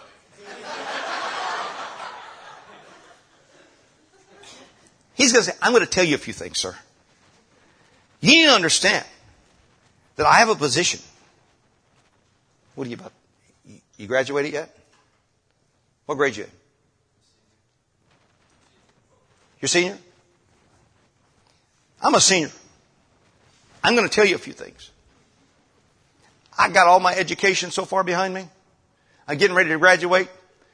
I'm top of the class? Maybe. Believe me, I was not top of the class. I just wanted to get out of there. But can you imagine a 17-year-old guy comes and tells this man, you got to listen to what I'm going to tell you. I got this mind that you're going to bow down to me. Barry's like, you're nuts. You can be seated, brother. And that's basically what Joseph's brother said, yeah. Who does this kid think he is? And they go along. They didn't just talk about it a little bit. They got mad. They got so angry. The Spirit raised up and says, we're going to kill him. Uh-oh. Chaos in the family. Oh my goodness. Your family's not that way, right? Every brother and every sister, you ain't never had a crossword. You ain't never had no problems in the family. Ain't nobody ever ganged up on one. In my family, there was 6 sons. When Mom and Dad wasn't around, you should have seen the fight. I had a baby brother. He was about 2 years old, and I forget how old I was. But anyway, something happened with one of the younger ones and the older ones, and they all got into a fight. And so I'm protecting the little guy, and they're in there, and they're destroying the house. I mean, literally, they are tearing up the house. Because you can't fight without hitting stuff. You know, when you're throwing stuff at each other, you're aiming to hit. You're aiming to hurt, right? And they're throwing stuff, and one of them knocked a hole in the door. One of them knocked the curtains off the wall. And somebody landed on top of the coffee table and broke it. And, you know, the house was a disaster. And so we knew it was time Mom and Dad was about to show up, you know, and let's put it all back together. So when I hear everything's quiet, I take the little guy. And man, what a mess. And these guys, so they took the coffee table and they propped the leg under it. Yeah, right. They tried to hang the curtains back like Mom had them. It didn't work. And you can't hide a hole in the door. And when they walked in, immediately, the 2-year-old goes, Daddy, they were fighting all over the house. I thought, oh, Lord have mercy. I didn't do a good job telling them not to sell. I wasn't really fighting, but Dad whipped me because I was trying to keep him from talking and giving all the details. So here we are, we're all getting in all this trouble. And we're trying to protect each other. But Dad just gives wrath to all of us except the baby. Because he's telling on everybody. But it's not that way in your house, right? But here's Joseph's brothers. They hate him. They hate him so much they're going to kill him. So what do? They throw him in a pit. They take his coat. They take the coat. They throw it in the dirt. They take a lamb or something and kill it. They put blood all over it. And now they've got real evidence. They got real evidence. And they take it back to their father. And they got real evidence. And they tell a lie. Oh, can you say how deep that spirit of lying goes? It was rooted all the way from Abraham. And we say, sons of Abraham. We're the faithful side though, right? We're on the faithful side. And it comes along, and so the sons of Abraham, and now here they come out, and all of Jacob's sons are lying to their father. They bring this coat and says, no, is this your son's coat or not? And he says, oh, it's my son. He's been destroyed. They even created the narrative that he was killed by some wild animal.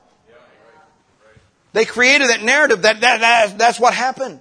This is the story. And so they got a real evidence that he really was destroyed. So to Jacob, Joseph was destroyed. To Jacob, Joseph was dead. But his brothers were under a spirit that they could not tell what happened. Because they don't understand the prophecy that Isaac gave to Jacob and that Jacob gave to his children by birth. That Joseph had to come forth. They didn't understand the narrative that was coming through all these things. Understand, friends, there's a narrative to your life, whether you like it or not. Everybody's got one. There's something going on in your family. There's something going on in your nature. There's something going on in your life. And it's all taking place. And these things were happening. Joseph was lied on this time. That he was dead. To his father, he's dead. To the world, he's dead. But now he's over in prison. He's in slavery, sorry. He's in slavery. And over there he gets sold to Potiphar. Musicians get ready to come. And he's sold to Potiphar. And Potiphar's got a wife. And Potiphar's wife, she comes along and she starts admiring him. I read in the book of Jasher how that she said that they said that Joseph was so beautiful and so handsome and so well groomed, and that she began to chase after this young man. And she started to plead with him day after day. And she kept trying to get him. And so everybody was gone one day, and they were out of the house, and they were all at these different places at some kind of a festival or something. And the only person that came around, and she, according to the book of Jasher, now I'm not saying it's proof, but I just read part of that she dressed herself so beautifully. Be careful, girls, how you dress yourself. You might get the wrong guy. You might get the wrong look. You might want to get a wrong guy that will take you the wrong way. But she dressed herself in such a way. But the Spirit of God that was in Joseph would not let him go into this woman. And so she grabbed a hold of him. When she grabbed a hold of him, guess what? Another coat.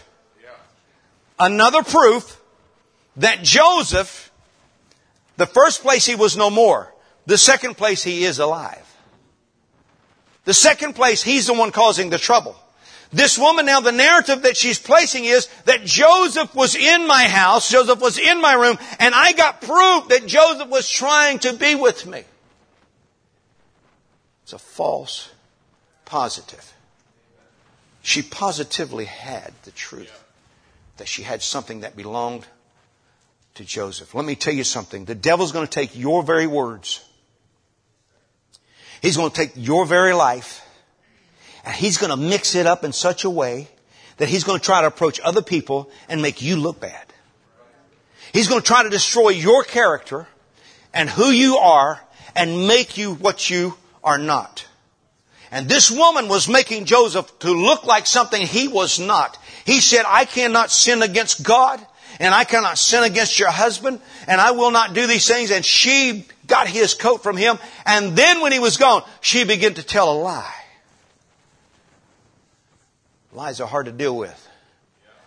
She began to lie on Joseph. She got Joseph thrown in jail. I'll tell you something. The narrative was false. But the evidence was real.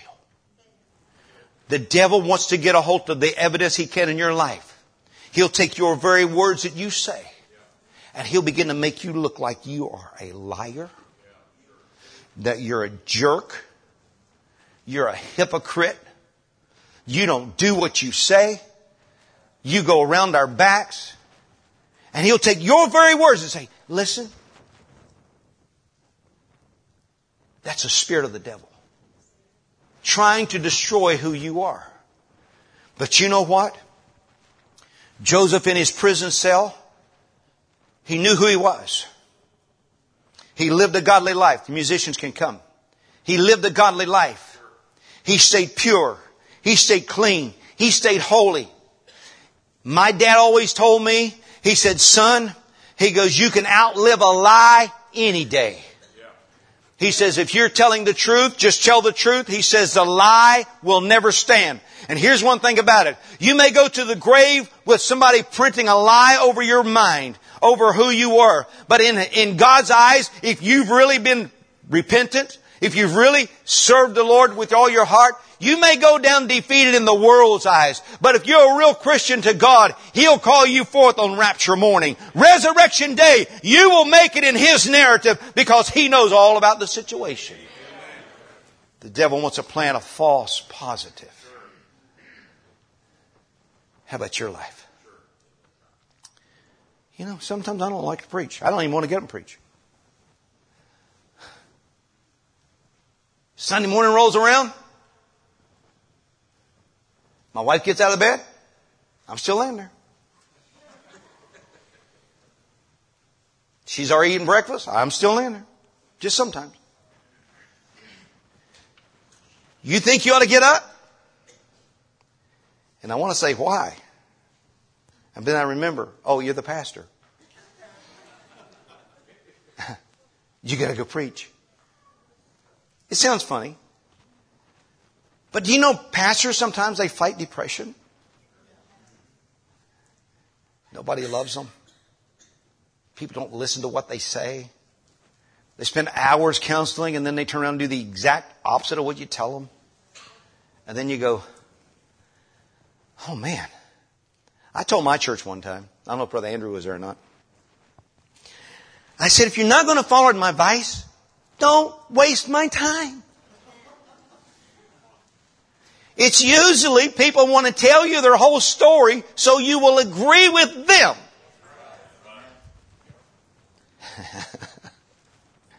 Now I'm meddling probably. But I know as a pastor, through the years, I've heard every kind of marriage and divorce situation. I mean, they come up with new ones. I'm like, where did that come from? I mean, I can't even find it in the message. They're so weird. I'm like, Lord have mercy. If you ain't got the Holy Ghost, you'll lose your mind. And people want answers, and sometimes I don't have answers. Listen, a couple of years ago, when COVID started coming in 2020, I got the original bug. It made me so sick. I was sick for 6 weeks. My wife got the COVID. She was down for 5 days. And like nothing ever happened. And I thought, no fair. It's not good. And I was so sick, I couldn't even hardly walk across from here to that piano. I could hardly walk. I was so sick. I never lost my smell, my taste. I didn't even lose my appetite. If she brought it to me, I ate it all. And then the variant came, you know. It started variant to Delta, variant to Omicron. Now there's a super Omicron. Why is it super? It's a devil. And all these things, they just start changing around. Well, in 2020 when this started, my wife had a kidney stone attack, which we didn't know was a kidney stone. And my wife don't complain much. When she's sick, just leave me alone. I'm okay. I walk in, honey, do you want... I'm okay. Okay. Just like... If I'm in bed, you think, yes, honey. Would you like... Yes. I want it. She's like, let me get over this. And so she got really sick with a kidney stone in the middle of the night. She goes, I got to get to the hospital. I said, why? She goes, I don't know. I'm hurting so bad. We got to the hospital. It was on an evening, in fact. We got to the hospital. She's suffering so bad. And they gave her... Now, when she gets pain medicine, she feels great. She starts having happy experiences. She starts laughing. She starts enjoying life. Because it does something to her. Metabolism and whatever. And I'm standing by the bed and she's starting to feel better. And this little nurse walks in the door and she goes, well, the blood test says you're positive. She said, positive? For what? She goes, you're pregnant. My wife's 59 years old, folks. I'm 63 at the time. She goes, she's pregnant. I'm like, no. Nah, I don't think so. We're looking at each other and she's feeling pretty good. I said, you're not that good. I know I'm a son of Abraham, but wait a minute. I wasn't asking for no more kids. And so a little bit of time went on. And believe it or not, they come back again and says, yep, it's positive. What's positive? She's pregnant. I could not believe. It says in the mouth of 2 or 3 witnesses. And I'm like, Lord have mercy. This cannot be happening. And she's laying there and she goes, let's tell the kids. I said, I'm not telling them. She goes, I'll tell them. I give her phone. She texts our 4 kids. My oldest son is 38 years old at the time. My daughter's 37. Another one's 34. And the other one's 27. And she's texting him saying, I just found out I'm pregnant. Now, can you imagine what my 4 children were saying in their brains? They started, there ain't no way, but she kept messing with them until they started to kind of believe in it.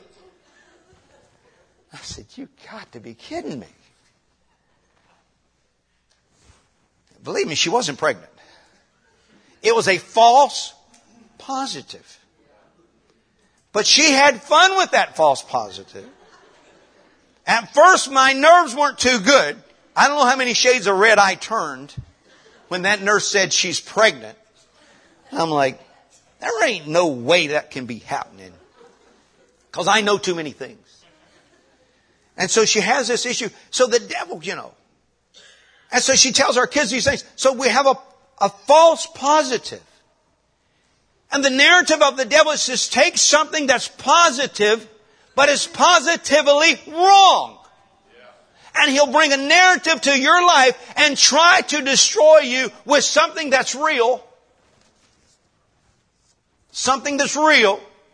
And he'll try to take something that's real and begin to make it look false. Oh, brothers and sisters, we got something that's not false this morning.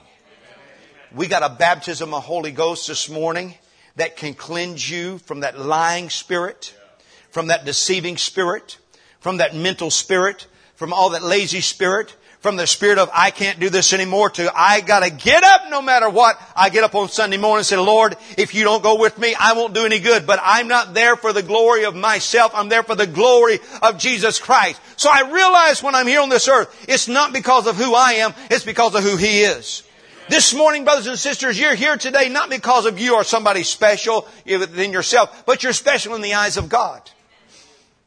Would you stand as I read one more scripture? You said, man, I thought he was closing. He's got the musicians. He's got...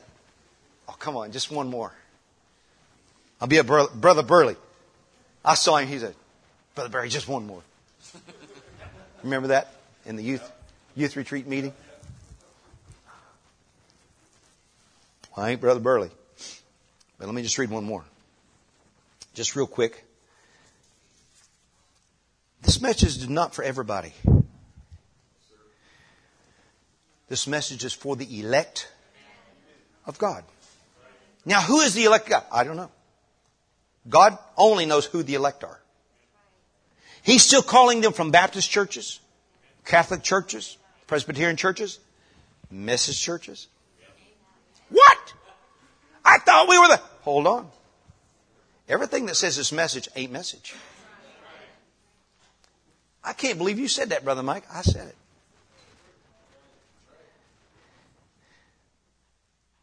I'll just let you think about that. He comes along in Ephesians chapter 1. Verse 4 says, and according as he hath chosen us in him before the foundation of the world, that we should be holy and without blame before him in love.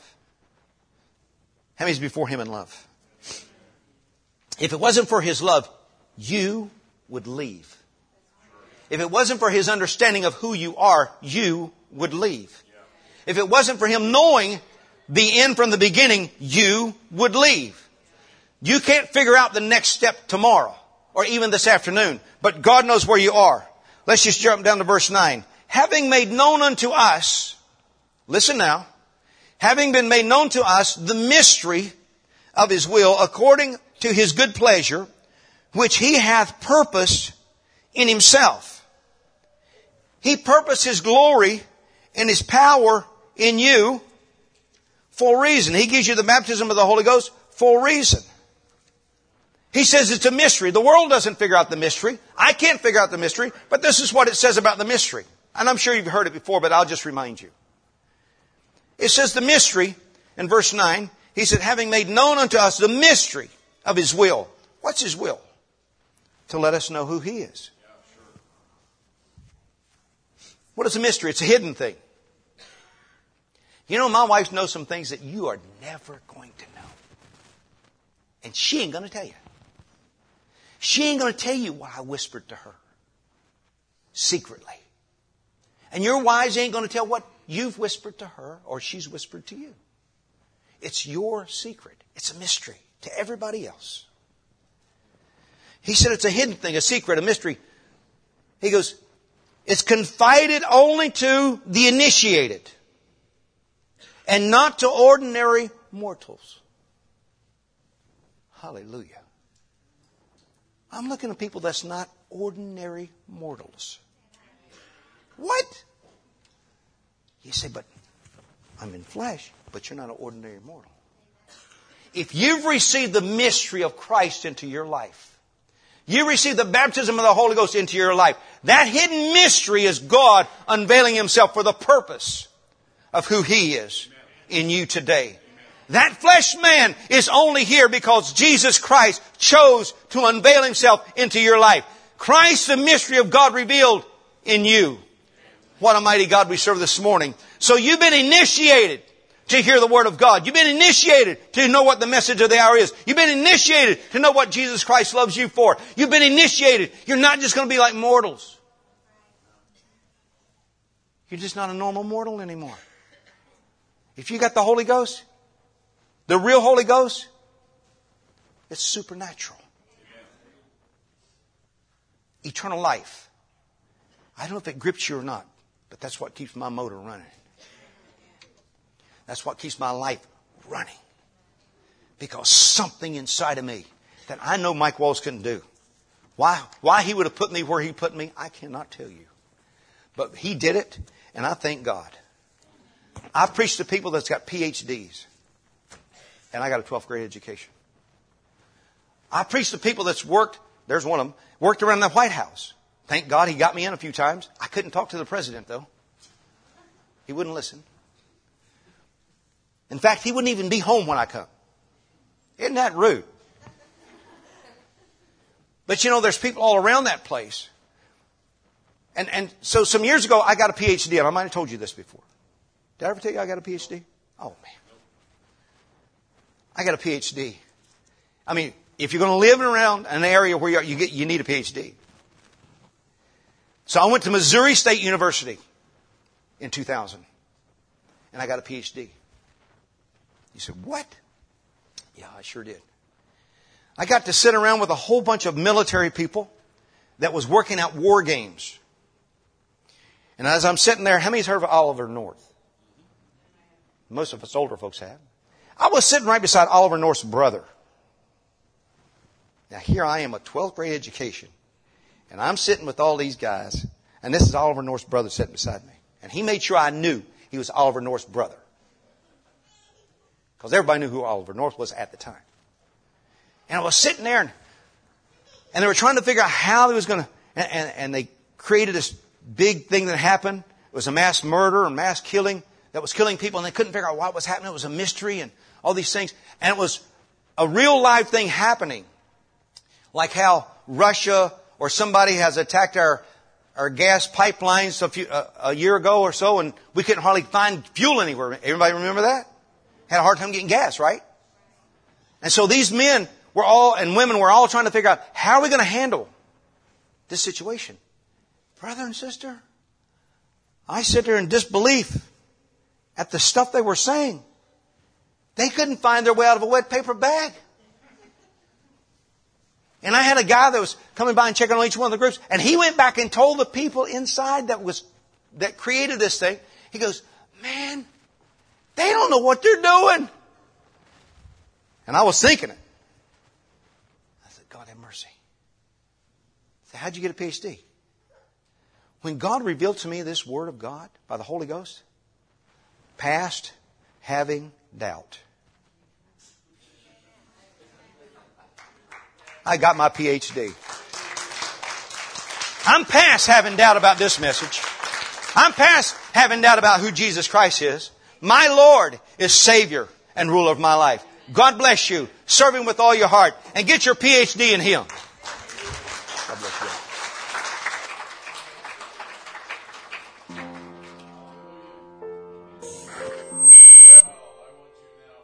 On to refer.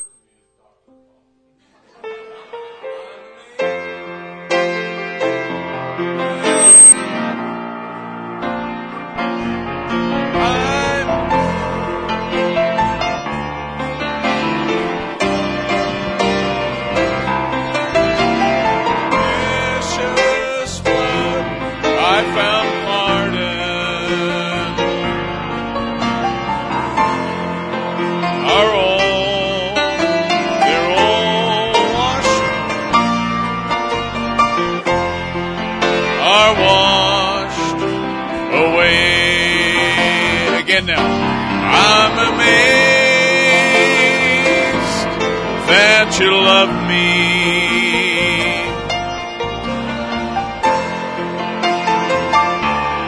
That you came through your precious blood. I found pardon. Are washed. They're all washed away. All my sins are washed. Sing it again now, one more time. Thank you, Jesus. I'm amazed.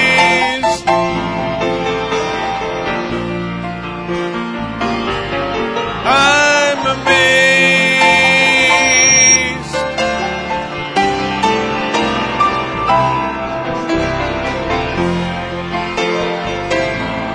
I found pardon. Are washed, they're all washed away. All my sins are washed away. And I've got a river of life flowing out of me. And it makes the lame to walk and the blind to see. It opens prison doors, sets the captives free. I've got a river of life life flowing out of me. Spring up, oh well, within my soul. Spring up, oh well, and make me whole. Spring up, oh well, and give to me that life abundantly. Yes, I've got a river of life flowing out of me, and it makes the lame to walk and the blind to see. It opens prison doors, sets the captives free. I've got a river of life flowing out of. Spring up, oh well. Spring up, oh well. Spring up, oh well. Oh, spring up, oh well, and give to me abundantly. And when the battle's over, we shall wear a crown. Yes, we shall wear a crown. Oh, we shall wear a crown. And when the battle's over, in that new Jerusalem, wear a crown, we'll wear a crown, and shining crown. Oh, when the battle's over, we shall wear a crown in that new Jerusalem. We'll wear a crown, we'll wear a crown, we'll wear a bright and shining crown. And when the battle's over, we shall wear a crown in that new Jerusalem. And when I think of the goodness of Jesus and all He has done for me, well, my soul cries out, hallelujah, for saving me. Yes, when I think of the goodness of Jesus and all He has done for me, well, my soul cries out, hallelujah, praise God. Once again. Oh, yes, I think of that goodness of my Jesus and all He has done for me.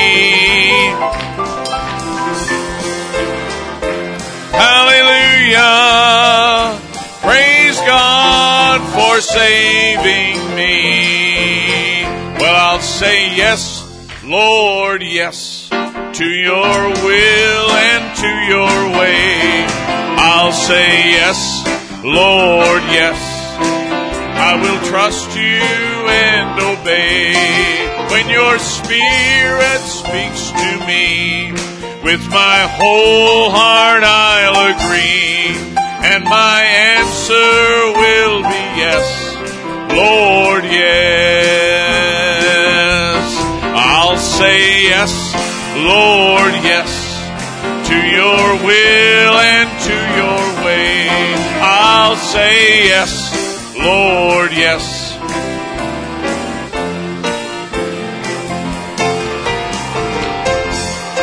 Speaks to me with my whole heart I'll agree, and my answer will be yes, Lord, yes. Help me out here. I'm gonna put my armor on. I'm gonna. That's it. Ain't too long.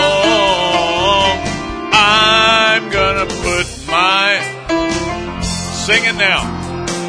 Oh, I'm gonna put my armor on.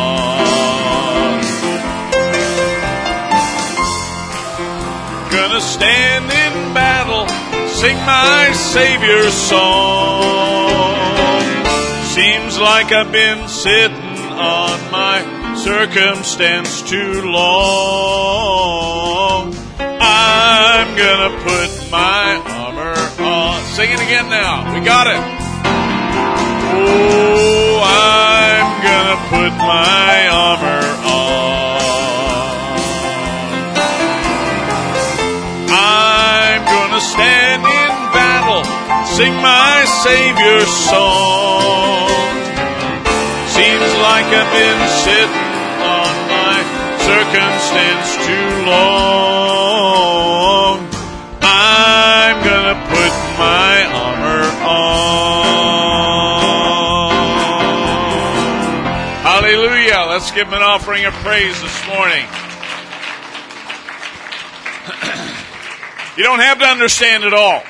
You don't have to be able to figure it all out. You don't have to be able to predict right, because we really don't understand the narrative as much as we may think. God's got it all under control. God's got it all worked out. There's no surprises with God.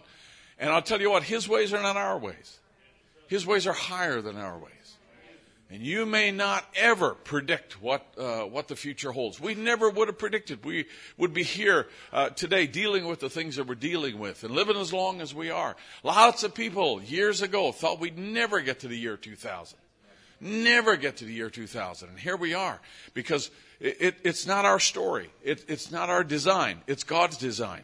And therefore, we just need to be the generation that believes and presses on. And, we had to be prepared for whatever comes our way. And I believe that God's got it all under control. Do you believe that? We are the generation. We're the culmination. Coming of the Lord is near. Living out the revelation, overcoming sin's temptation. Truth will go to every tongue and nation. Oh, we are a chosen generation. Sing it again now.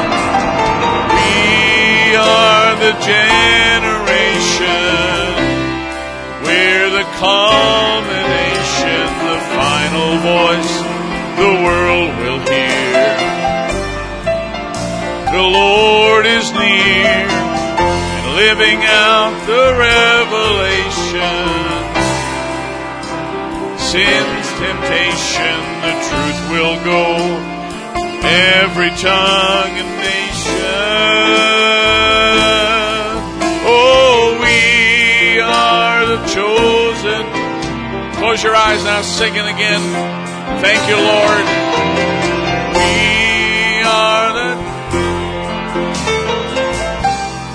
We're the culmination, the final voice.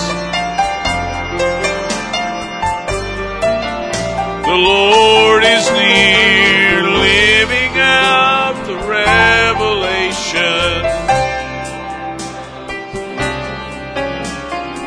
Truth will go every tongue and nation. Oh, we are the chosen generation. We've been made more than conquerors,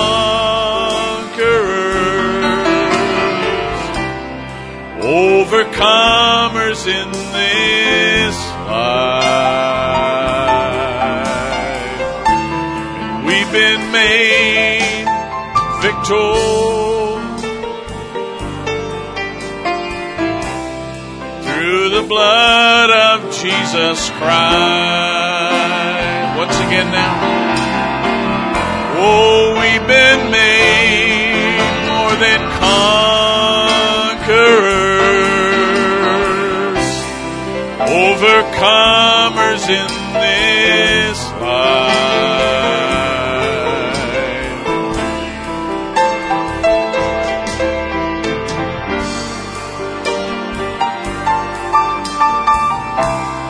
Through the blood of Jesus.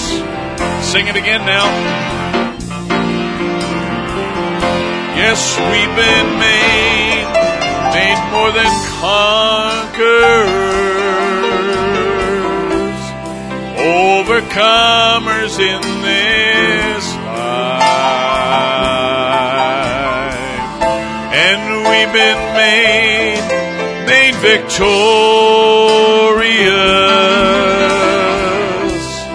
through the blood of Jesus Christ.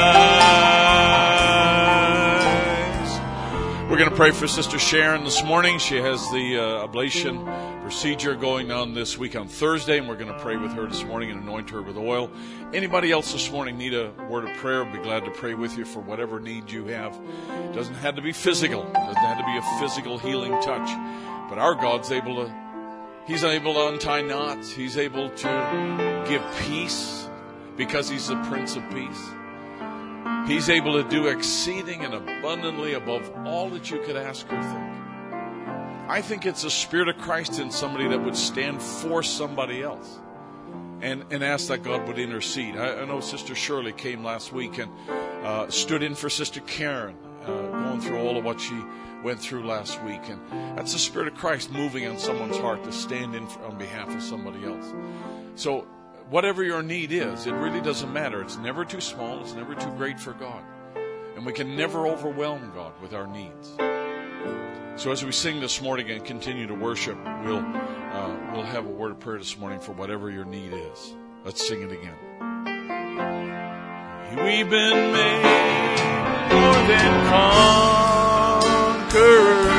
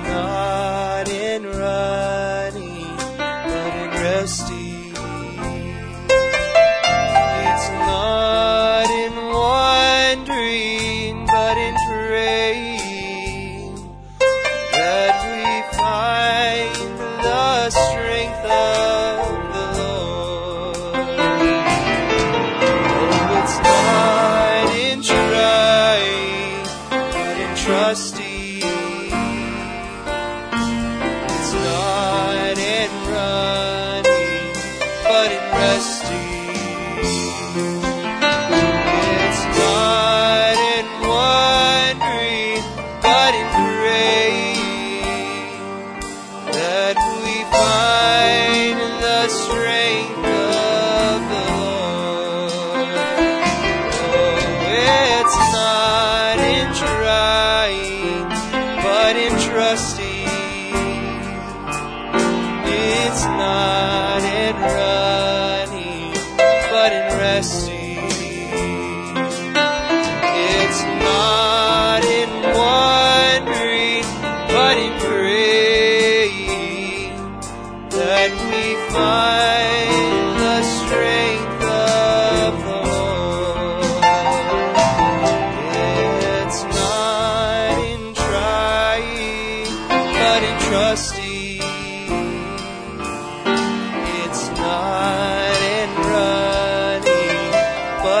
resting.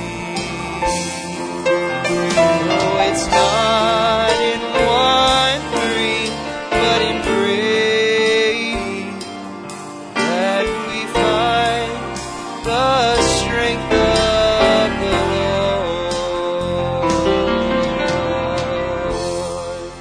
So bring all your needs to the altar.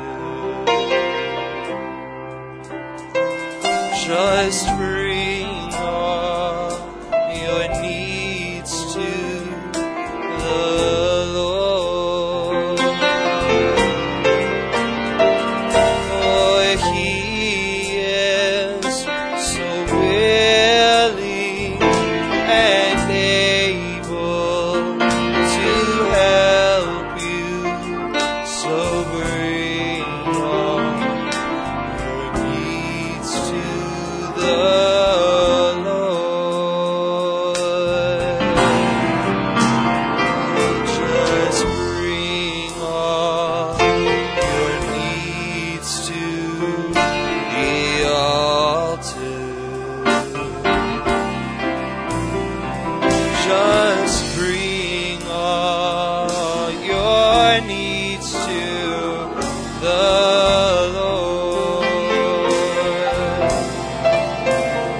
For He is so willing and able to help you.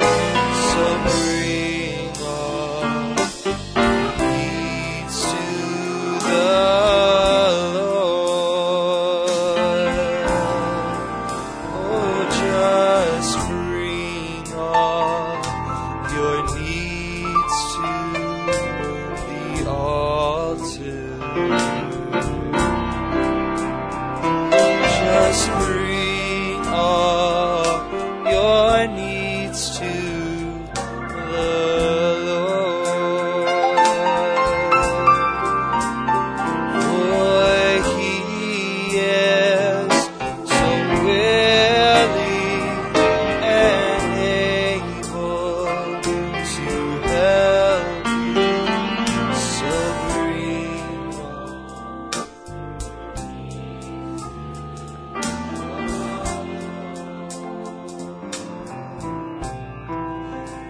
for He is here. Hallelujah. He is here. Amen. He's here. Holy, holy.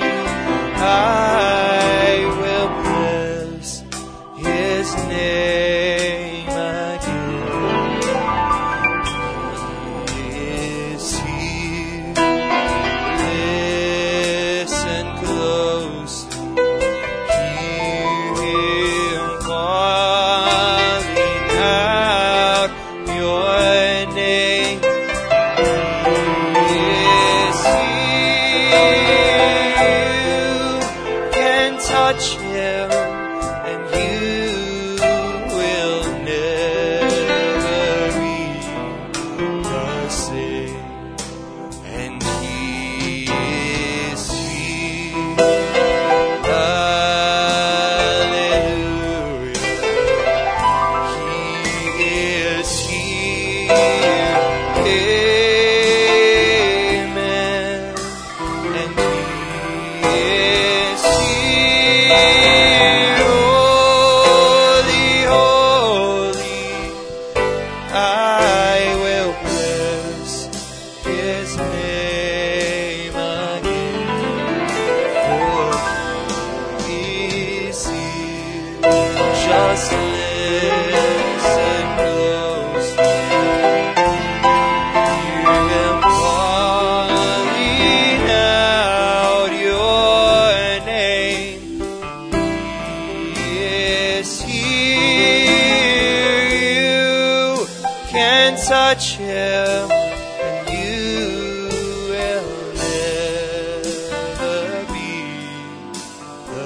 the same.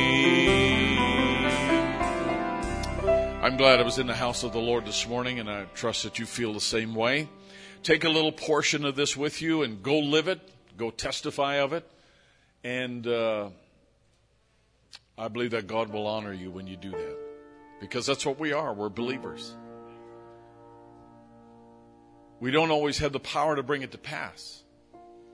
We don't always have the power to say it in a way that someone else will get a revelation of it. But we can believe it. And we can live it. And we can trust God for the things that we face. Even though we may not fully understand, we can still trust God. Appreciate Brother Mike and Sister Waynette being here and the weekend. And I often joke about this, but Brother Branham talked about Elijah, who being in the presence of King Ahab, he said that Elijah was Ahab's pastor. And I appreciate the job that Brother Mike does in the city of Washington, our nation's capital, and such an important place and a place where so many decisions are made. And I just have this feeling that, without being humorous at all, that our country would probably be in better shape if it listened to people like Brother Mike. God's placed a man like him there to do the job that he's doing. And how many people could do what Brother Mike does in Washington? I know that. And I appreciate his stand and appreciate all what happens in that part of the world. And I appreciate him coming today and just sharing with us. And appreciate his work and his love for his people and for the message of the hour. And may God bless him and his wife and family and all they go through. And we appreciate you, and may God bless you through this week, and we'll see you on Wednesday. And remember Lucas and Haley in prayer and the needs of those that are not with us today. And there's several needs, but our God is able, that's for sure. Help me sing what you're playing. Alone.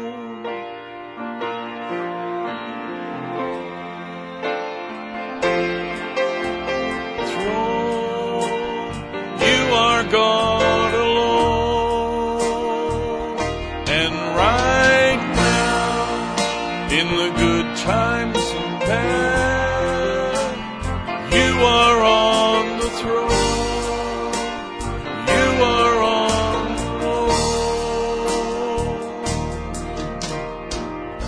throne. You are not a God created by human hands. You are not a God dependent on any mortal man. And you are not a God in need of anything we can give by your plan. That's just the way it is. For you are God alone from before time began. You are on your throne. You are God alone. And right now, in the good times and bad, you are on your throne. You are God alone. You are unchangeable, unstoppable, that's who you are. You're unchangeable, you're unshakable, unstoppable, that's who you are. For you are God alone from before time began. You are on your throne. You are God alone. And right now, in the good times and bad, you are on your throne. You are God alone. You are God alone from before before time began. Oh, you are on your throne. You are God alone. And right now, in the good times and bad, you are on your throne. You are God alone. You are unchangeable, unshakable, unstoppable. That's who you are. You are unchangeable, unshakable, unstoppable. That's who you are. For you are God alone. From before time began, and you are on your throne. You are God alone. And right now, in the good times and bad, you are on your throne. You are God alone. Heavenly Father, we thank you for this time in your presence today. We thank you, Lord, for what it means to us. In the name of Jesus Christ, we can say there is none like you in the earth. There's nobody, Lord, who knows and understands like you. And Lord, you can know the story, multiple generations, Lord, and how you can prepare the heart and the body even of one person, because there's another one coming and there's something else to be fulfilled. And Lord, you have it all under your control. Through it all, we have great confidence in you. Through it all, we know we have a Father who knows our name and he cares for us. In the name of Jesus Christ, I commit the people to you, Lord. These needs that we have prayed for today, the ones, Lord, that remain unspoken. We ask in the name of Jesus that you would draw near to each one of these people, Lord, and grant them the comfort of your presence. Lord, grant them the miraculous touch that only the Holy Spirit can give. We thank you, Lord Jesus, that we're able to pray together for people and to be able to pray, Lord, for Lucas and Haley as they travel now. We commit them to you. We believe we're going to make it, not because of our own strength, not because of our own ability, but we believe, Lord, we'll make it because you have ordained it to be so. And so now, Lord, we pray with confidence, commit the people to you, Lord. Pray that you would be mindful of all that we face and the burdens we carry. And we'll give you thanks and praise. In the name of Jesus Christ, our Lord, we pray. Amen and amen. Thank you, Brother Mike. We're coming back to the heart of worship, and with this we'll close and let you go this morning, shake hands with one another, and thank you for being here. May God bless you. It's been a good time in His presence today. Amen. You come back, all right? When the music fades, all is stripped away. Simply come, longing just to bring something that's of worth that will bless your heart. I'll bring you more than a song, for a song in itself is not what you have required. You search much deeper within, through the way things appear. You're looking into my heart. I'm coming back to the heart of worship. It's all about you. It's all about you, Jesus. I'm sorry, Lord, for the thing I've made it. And it's all about you.